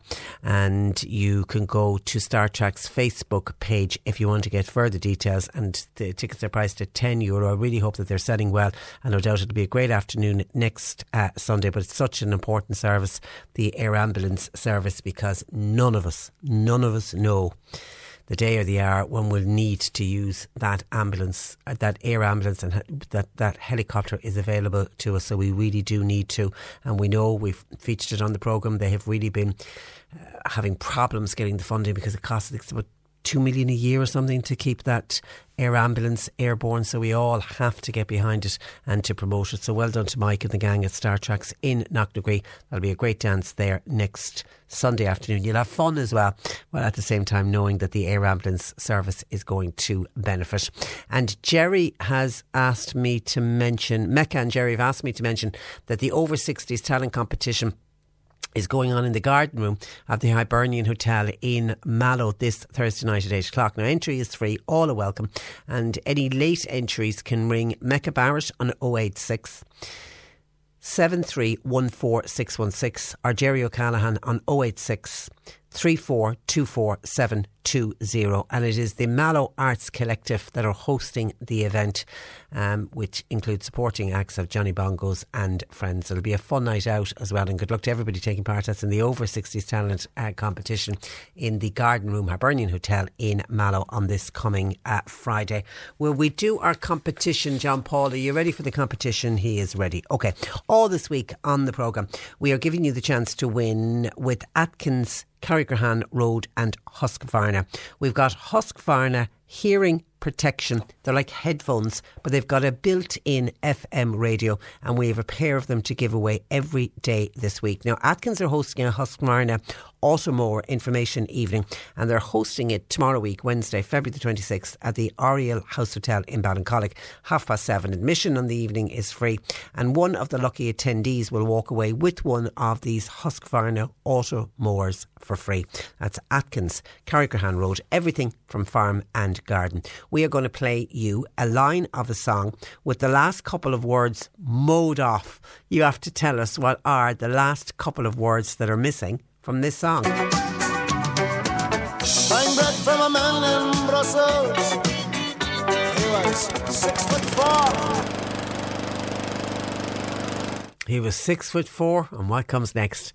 Call us please, 1850 333 103, and we're going for caller number 9 with the correct answer will win Husqvarna hearing protection with built-in FM radio, and we have a set of those to give away every day this week, so our thanks to Atkins and Husqvarna. Get dialing on that, 1850 333 103. Now, while we are awaiting our winner, let me go to some more of your calls and comments coming in on the government. Patricia, the reason we have no government is Fine Gael only favour, now this is a listener's view, Fine Gael only favoured the big farmers, and Fianna Fáil did nothing when they were in power, and Sinn Féin didn't run enough candidates. Simple as. That's the reason that we have no government at the moment. No other answer but that. Patricia, this is John. Patricia, in the next few days, the Dáil is going to try to elect a Taoiseach, which will be a futile exercise, as nothing matches in regards of numbers, and parties are refusing each other's advances. I believe it is within the power of our President to refuse a new election. So how about a national government? Make it up of Fianna Fáil, Sinn Féin and Fine Gael, and let them all share out the top ministerial portfolios. It is one sure way to give the electorate what they wanted and what they voted for, which is a left-wing input into the Dáil. The Taoiseach's position would be voted then by the elected TDs. It's worth a discussion, surely. Kind regards, says John. And at the moment, everyone is having discussions. They're all having discussions with each other. But I don't know if John's suggestion has been taken on board. Has there been, and will there be, any plans for all of them to sit down together? When I say all of them now, let's go with the three main, who, it was a kind of a tie in that they all came in pretty much in and around the same number of seats. So the three main parties, Fianna Fáil, Sinn Féin and Fine Gael, what if they all sat down together and, as John said, let's form this national government, and you do it for the good of the country? Could it work? Would it work? Would you agree with John? Would you like to see that at least tried? You know, if they all went in, and maybe it would last the 4 or 5 years, maybe it'd only last a year. But if you are to believe opinion polls, people don't want another general election. I know some of our listeners are saying another election is what is needed, but opinion polls are saying no, that's not what people want. And I get a sense from the TDs themselves and from the political parties themselves that there isn't much appetite at the moment for another election. That's not to say that it won't be ruled out and it will happen. But could Michael D. Higgins decide to, if he gets face down, and say, no, you're not having another election, go away and sort it out. This is what the people have voted. You now need to sit down like grown adults and work out how are you going to form a government, and go with John's suggestion there of a national government. Your thoughts welcomed on that. Obviously not by phones, because phones are ringing out, very busy at the moment with our competition, but you can text or WhatsApp 086 103 103. Another listener says, Patricia, people don't want Fianna Fáil or Fine Gael. That was simple. That's what came out as the result of the election. Another election people don't want either. Sorry, and maybe I'm reading this wrong. Another election is what is needed, I think is what this listener is saying. If we had another election in the morning, according to this texter, Mary Lou will get more people to work with her. Give her a chance. That's what is needed. Maybe, I hope I'm reading that right. People don't want Fianna Fáil, Fine Gael, another election.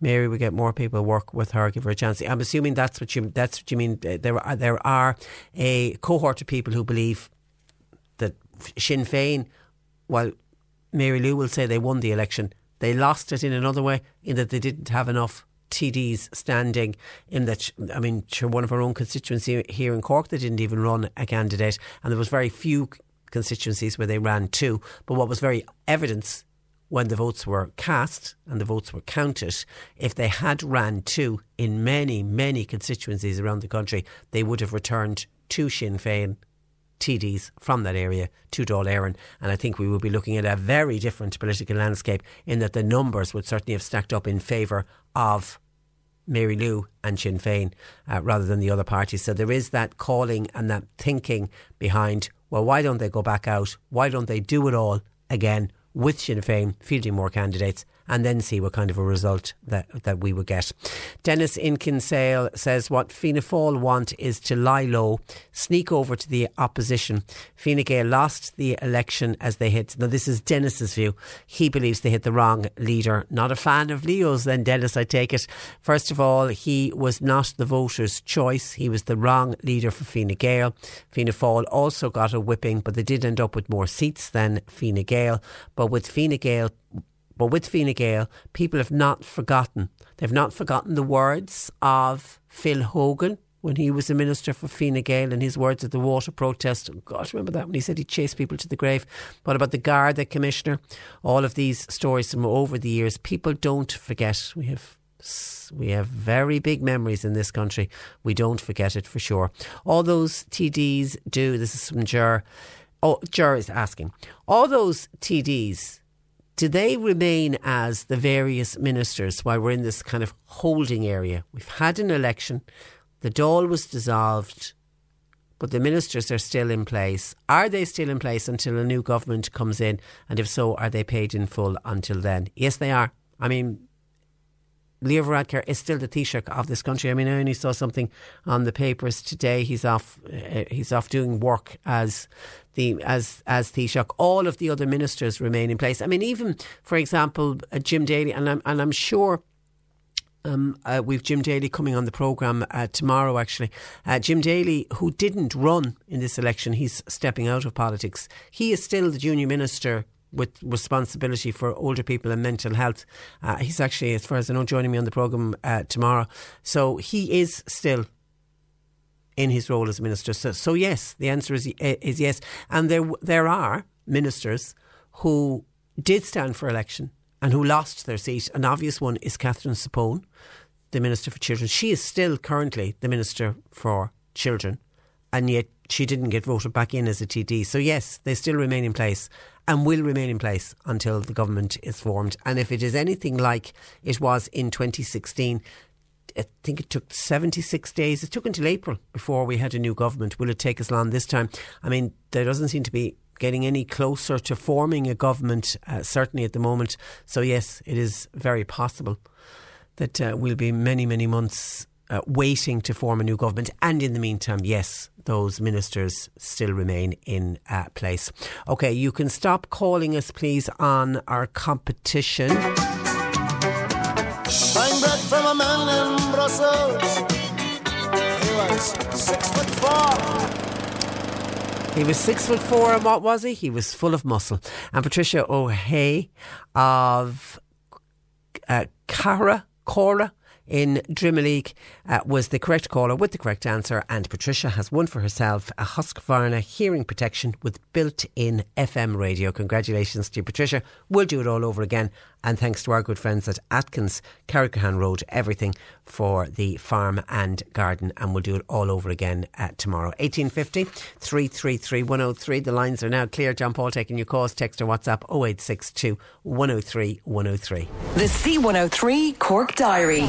With Cork County Council. Supporting businesses, supporting communities, serving Cork. Visit corkcoco.ie. Blood Transfusion Board are hosting donor clinics in the West Cork Hotel in Skibbereen. It's on today and tomorrow, 3 to 5 in the afternoon and 7 to 9 at night. Music of the Night, a fundraising concert, Native Enable Ireland Disability Services, will be held in Christchurch, Fermoy on Friday the 20th of March, giving you lots of advance notice on this, featuring award-winning tenor Owen Hayes, Eilish O'Sullivan on flute, and the Sybil Quartet with Anne Lenihan soprano, and the Carrigaline Singers. They recently accompanied Phil Coulter and the Celtic Tenors. Tickets €20, and they are available from the Avondhu offices, but it's on giving you advance warning, Friday the 20th of March. A senior social will be held in Doneraile Golf Club on next Sunday the 23rd of February from 2:30 to 6 o'clock. Places are limited, so you please ask to book your place by contacting Margaret at 087 6853 898. And the Irish Wheelchair Association, they're holding a fundraising coffee morning in the Hibernian Hotel in Mallow this Thursday morning from 10 a.m. to 12 noon. All funds raised are going towards the purchase and maintenance of transportation for people with disabilities throughout the North Cork region. And Godspell the musical will be staged in the Curtis Auditorium, that's in the Cork School of Music, from the 20th to the 22nd of February, 7:30 each night, with tickets available from cit.ie. Cork Today on C103. With a solid fuel depot at Drew's Fuel and Go, Shortcastle Street, Mallow. Smokeless coal, turf, gas and kiln dried wood. Open late 7 days. Lowcostfuel.ie. Cork Today on C103. Call Patricia with your comment. 1850 333 103. Somebody's wondering how much per week was the AL home care that we spoke with Tom Quinlan about. I asked him that, and he said between €500 and €600, and the person then lives in, which is a huge, that might sound a lot of money, but it is certainly less than what somebody would pay for nursing home cover, and certainly less than some of the private home care packages that you can put in place. They can be very, very expensive depending on the amount of care that you actually need. I'll get to Air Code in a sec. There's just one more on the government that came in. Hi Patricia, the only thing, this is from John from Mallow, the only thing wrong with the election result was Sinn Féin didn't get up to 60 TDs. Well, they couldn't have possibly got 60 TDs elected because they only ran 42 candidates. Anyway, if they did, they would have to go into government now. Now, this is John's view. They're running scared now and haven't the guts to talk to everyone except Fianna Fáil and Fine Gael. 87 TDs. They need only 81. Don't be blaming Fianna Fáil and Fine Gael for not trying, says John from Mallow. And I take it from your text you're putting the blame on Sinn Féin, and that Sinn Féin isn't talking to Fianna Fáil and Fine Gael. I think you'll find this the other way as well. Fianna Fáil and Fine Gael aren't talking to Sinn Féin either. But if you're saying, are you saying put them all together and do what the other listener, the other John had stated, and form some kind of a national government and have the three parties that got the most number of seats and have all of them in together and see? It'd be interesting, wouldn't it? See what they would do with the government. Could they, even though listening to John, who joined us earlier on from John Magner, who joined us from Cork East, he's part of Fine Gael in Cork East, and he was saying Sinn Féin and Fine Gael simply can't work with Sinn Féin, and I imagine vice versa. They said that just policies are just poles apart and they just simply wouldn't work. So if you did have this national government, how they would meet in the middle, I don't know, but obviously that's what they would be forced to do. Okay, on air codes, still getting in a lot of commentary on air codes, including a listener saying, Patricia, if one has lost their air code, how do you get it back? There is an air code finder online. I think it's just if you Google air code finder, remembering that air code is spelled EIR, most of us spell it AIR, and I see in your text patch you put AIR down, and it probably also checked you to EIR or to AIR. It's EIR. Air Code. But if you go on Google, there is a finder and you just literally put in your address and it'll pop up. You'll get a drop bar and you'll see your own house will come up on it and you'll be able to get your Air Code that way. Hi Patricia, I had to Google our Air Code recently as every car insurance company would not give me a quote until I had my Air Code. The first time ever I was asked for it. Then a furniture shop asked me. I've never been asked before for my Air Code, and suddenly a flood of people looking for my Air Code. I couldn't believe it, says Nolene in Castletownbere, and you have it now for evermore, and it'll be interesting to see because it seems to me, judging by the calls we're getting in today, while it is 4 years in operation, it does seem that more and more companies now are starting to ask people for their Air Codes, so maybe it is important that we all know it. I'd love to say by heart, but as I say, I have mine stored in my phone.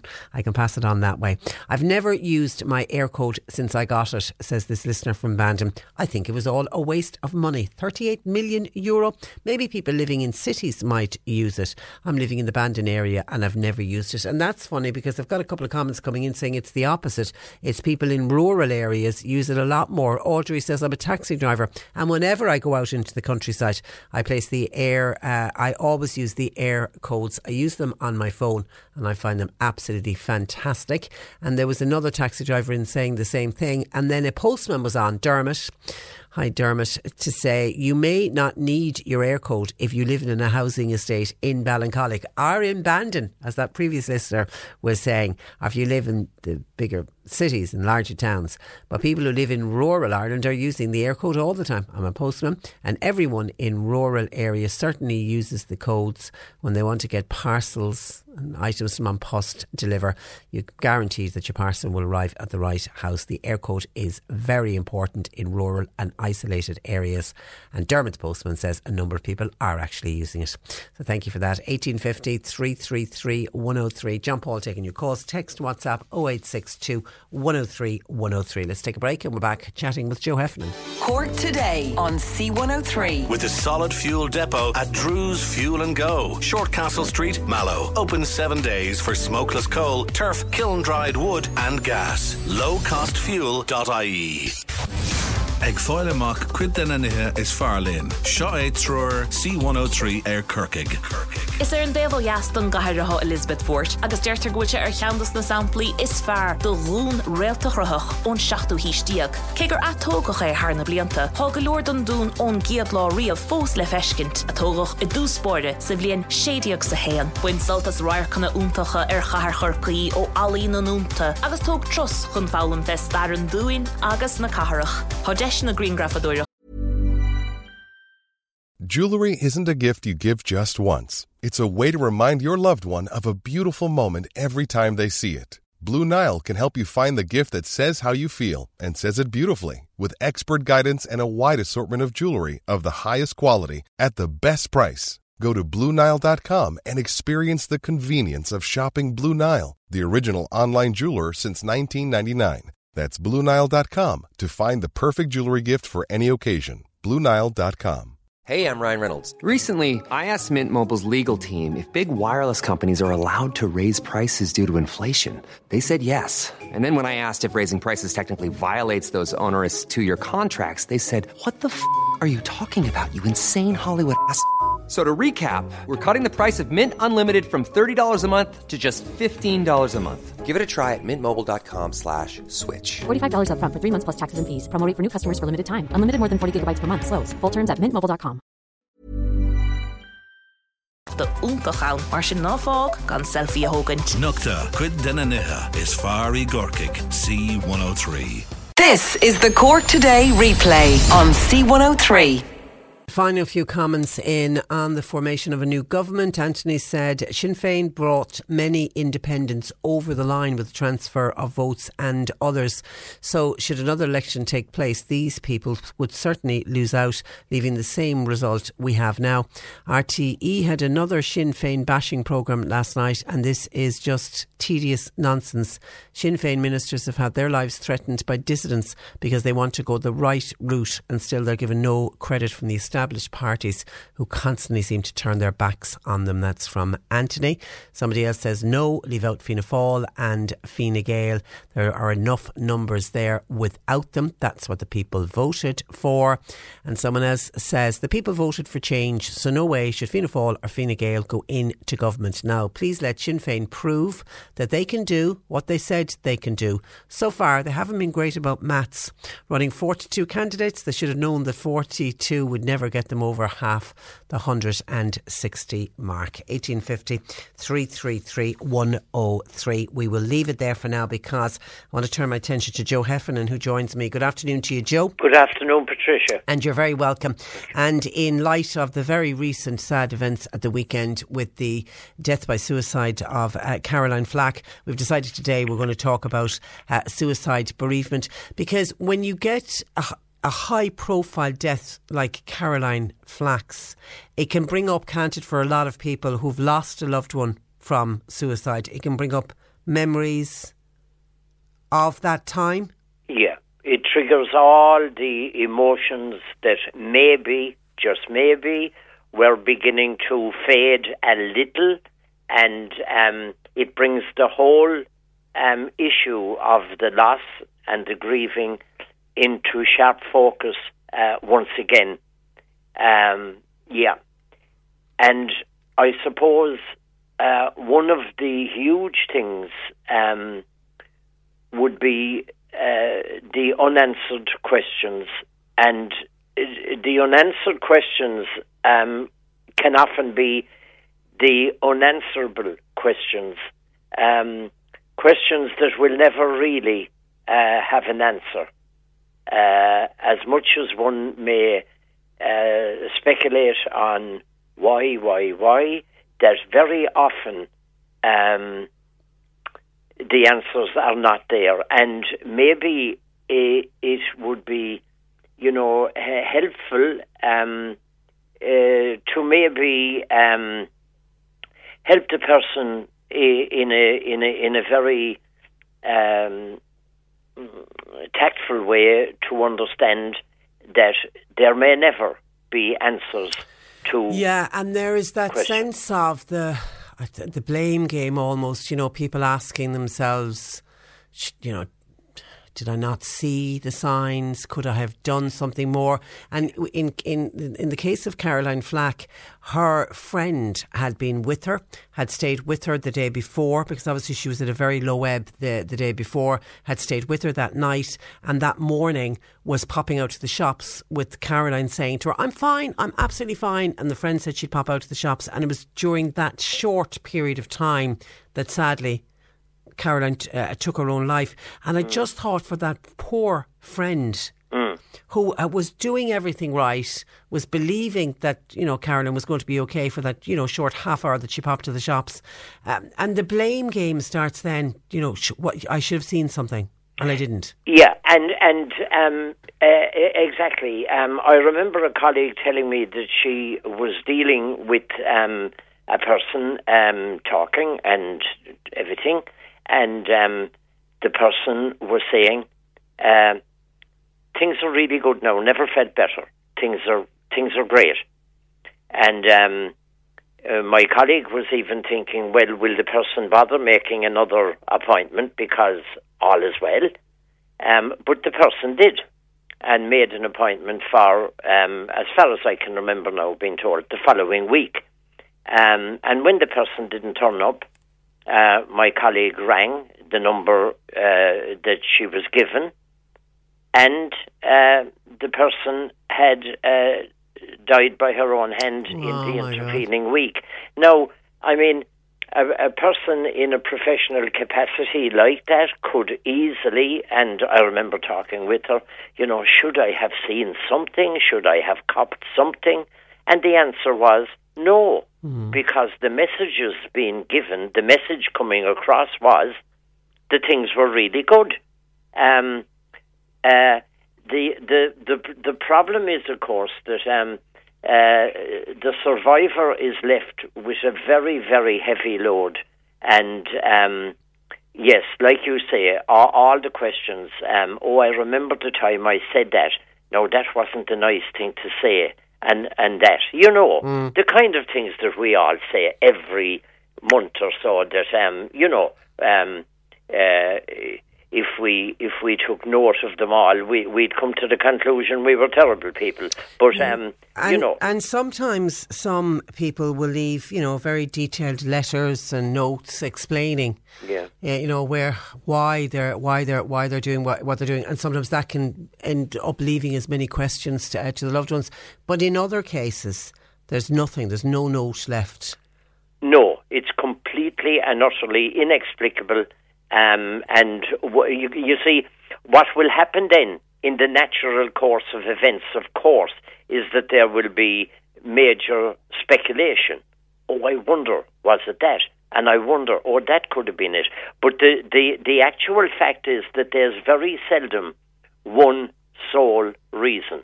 Now, in the case of Caroline Flack, I think, you know, it is, I think, pretty clear that the upcoming court case, you know, would have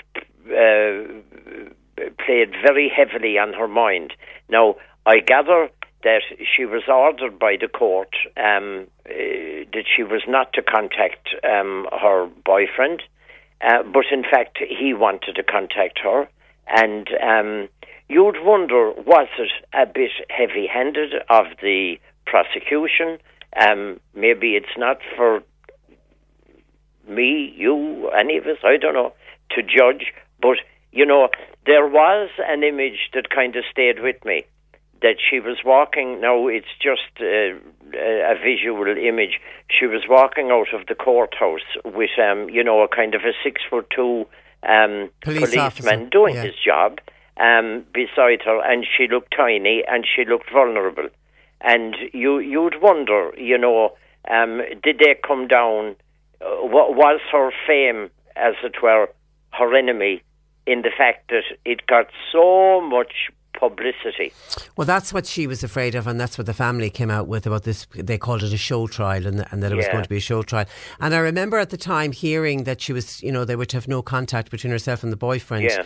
And I remember thinking at the time that obviously where the judge was coming from, as we know from other abuse cases, course of control, and how often have we heard from, and it's usually you hear from the woman's side rather than the man's side. Have you heard of somebody who constantly getting beaten up by somebody? Why did you go back? Oh, he promised he'd never do it again. Why did you drop charges? Oh, he said he was sorry. And I suppose there was that mentality on behalf of the judge. Yeah. But hindsight is a great thing. The judge wasn't to know the fragile state that woman girl was in. And do you know, when we were talking there about, or maybe a fortnight ago, we were talking very much about kindness. And there seems to be a lack of kindness in today's world.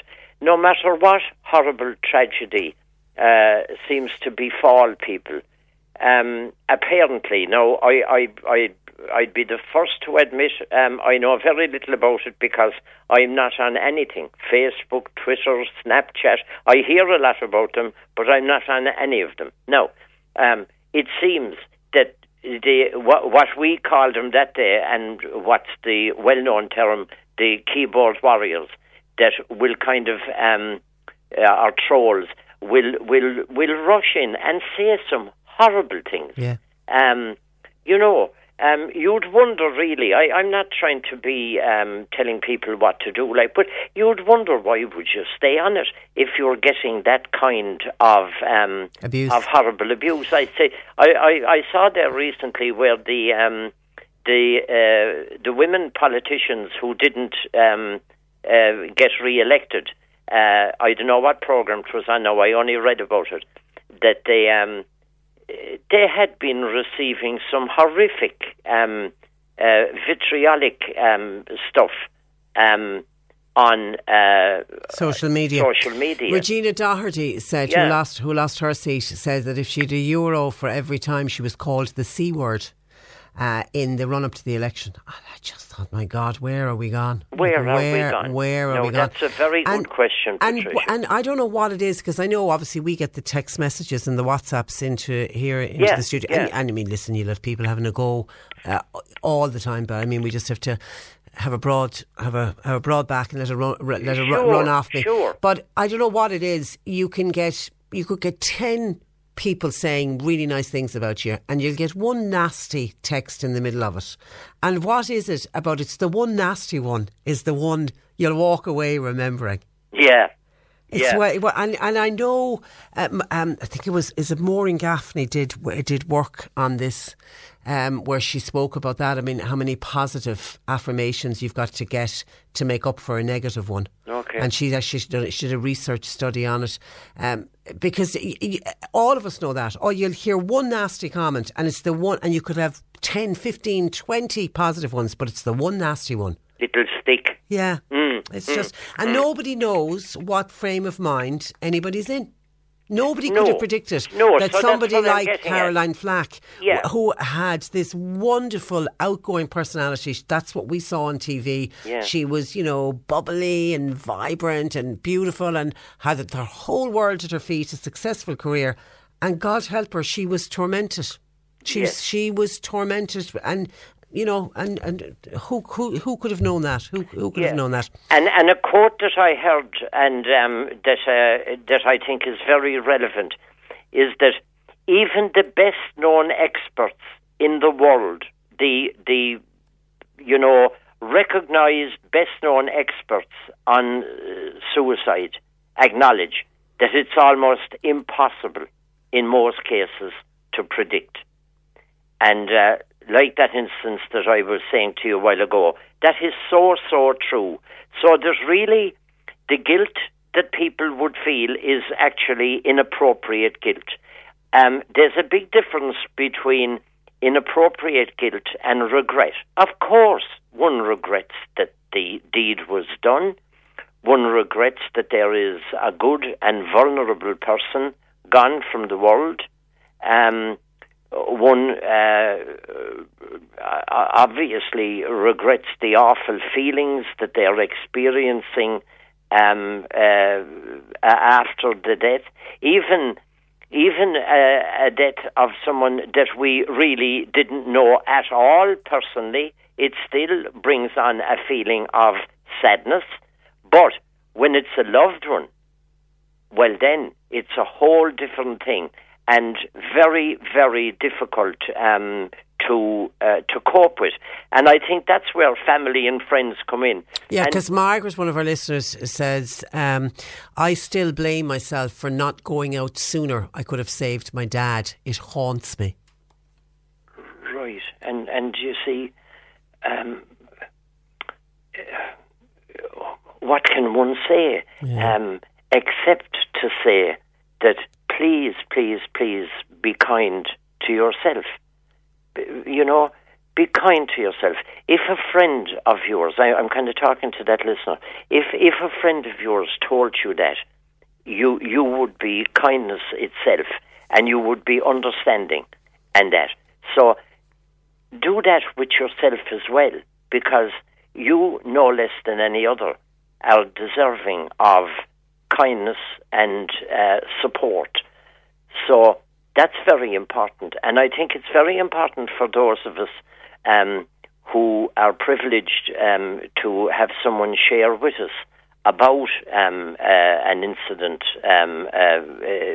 such a horrendous incident.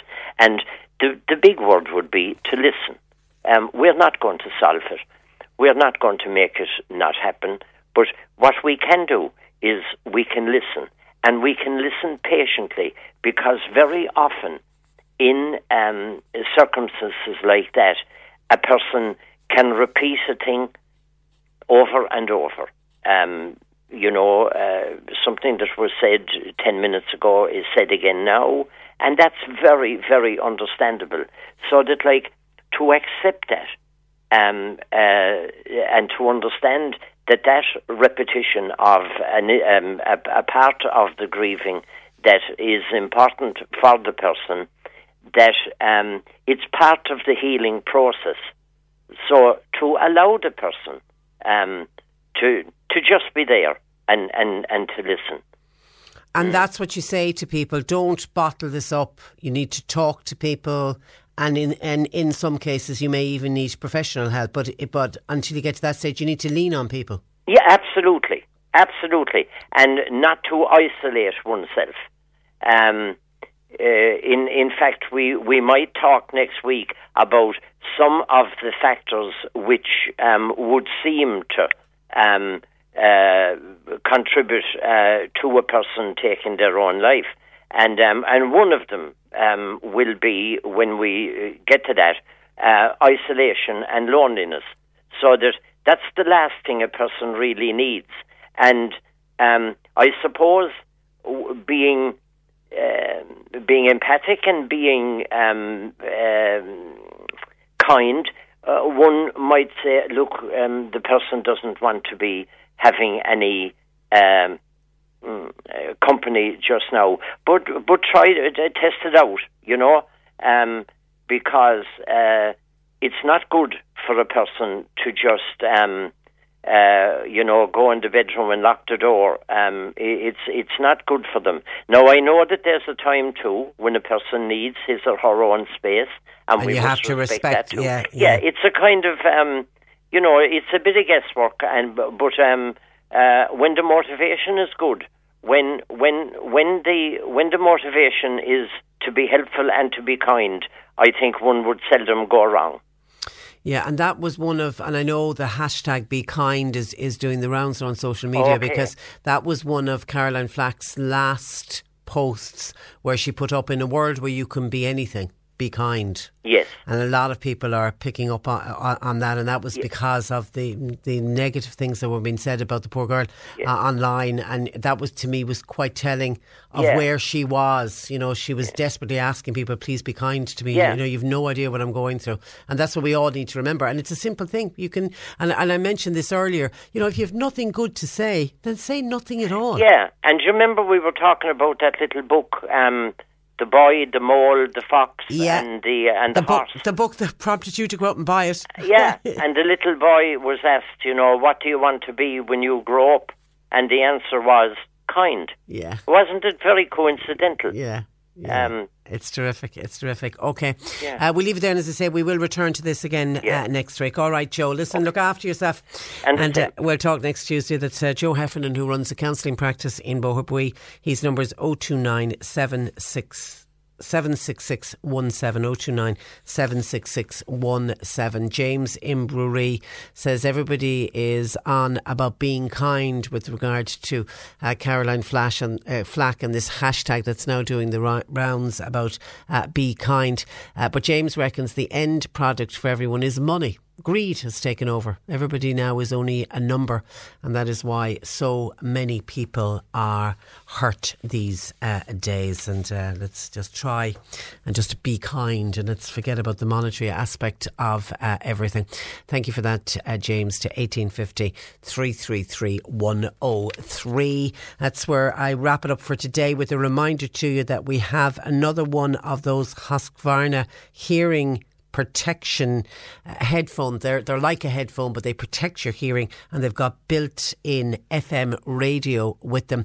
Patricia O'Hara of Drimoleague was our winner today, but we give them away again tomorrow, so you'll have another chance to win, and we'll do it similar again. We'll play you another line of a song, and we'll have the last few words of it mowed off, and you've got to be the correct caller, and you could win, along with Atkins, Carrigrohan Road, everything from the farm and garden. We've got a set of those to give away every day this week. It's a terrific prize.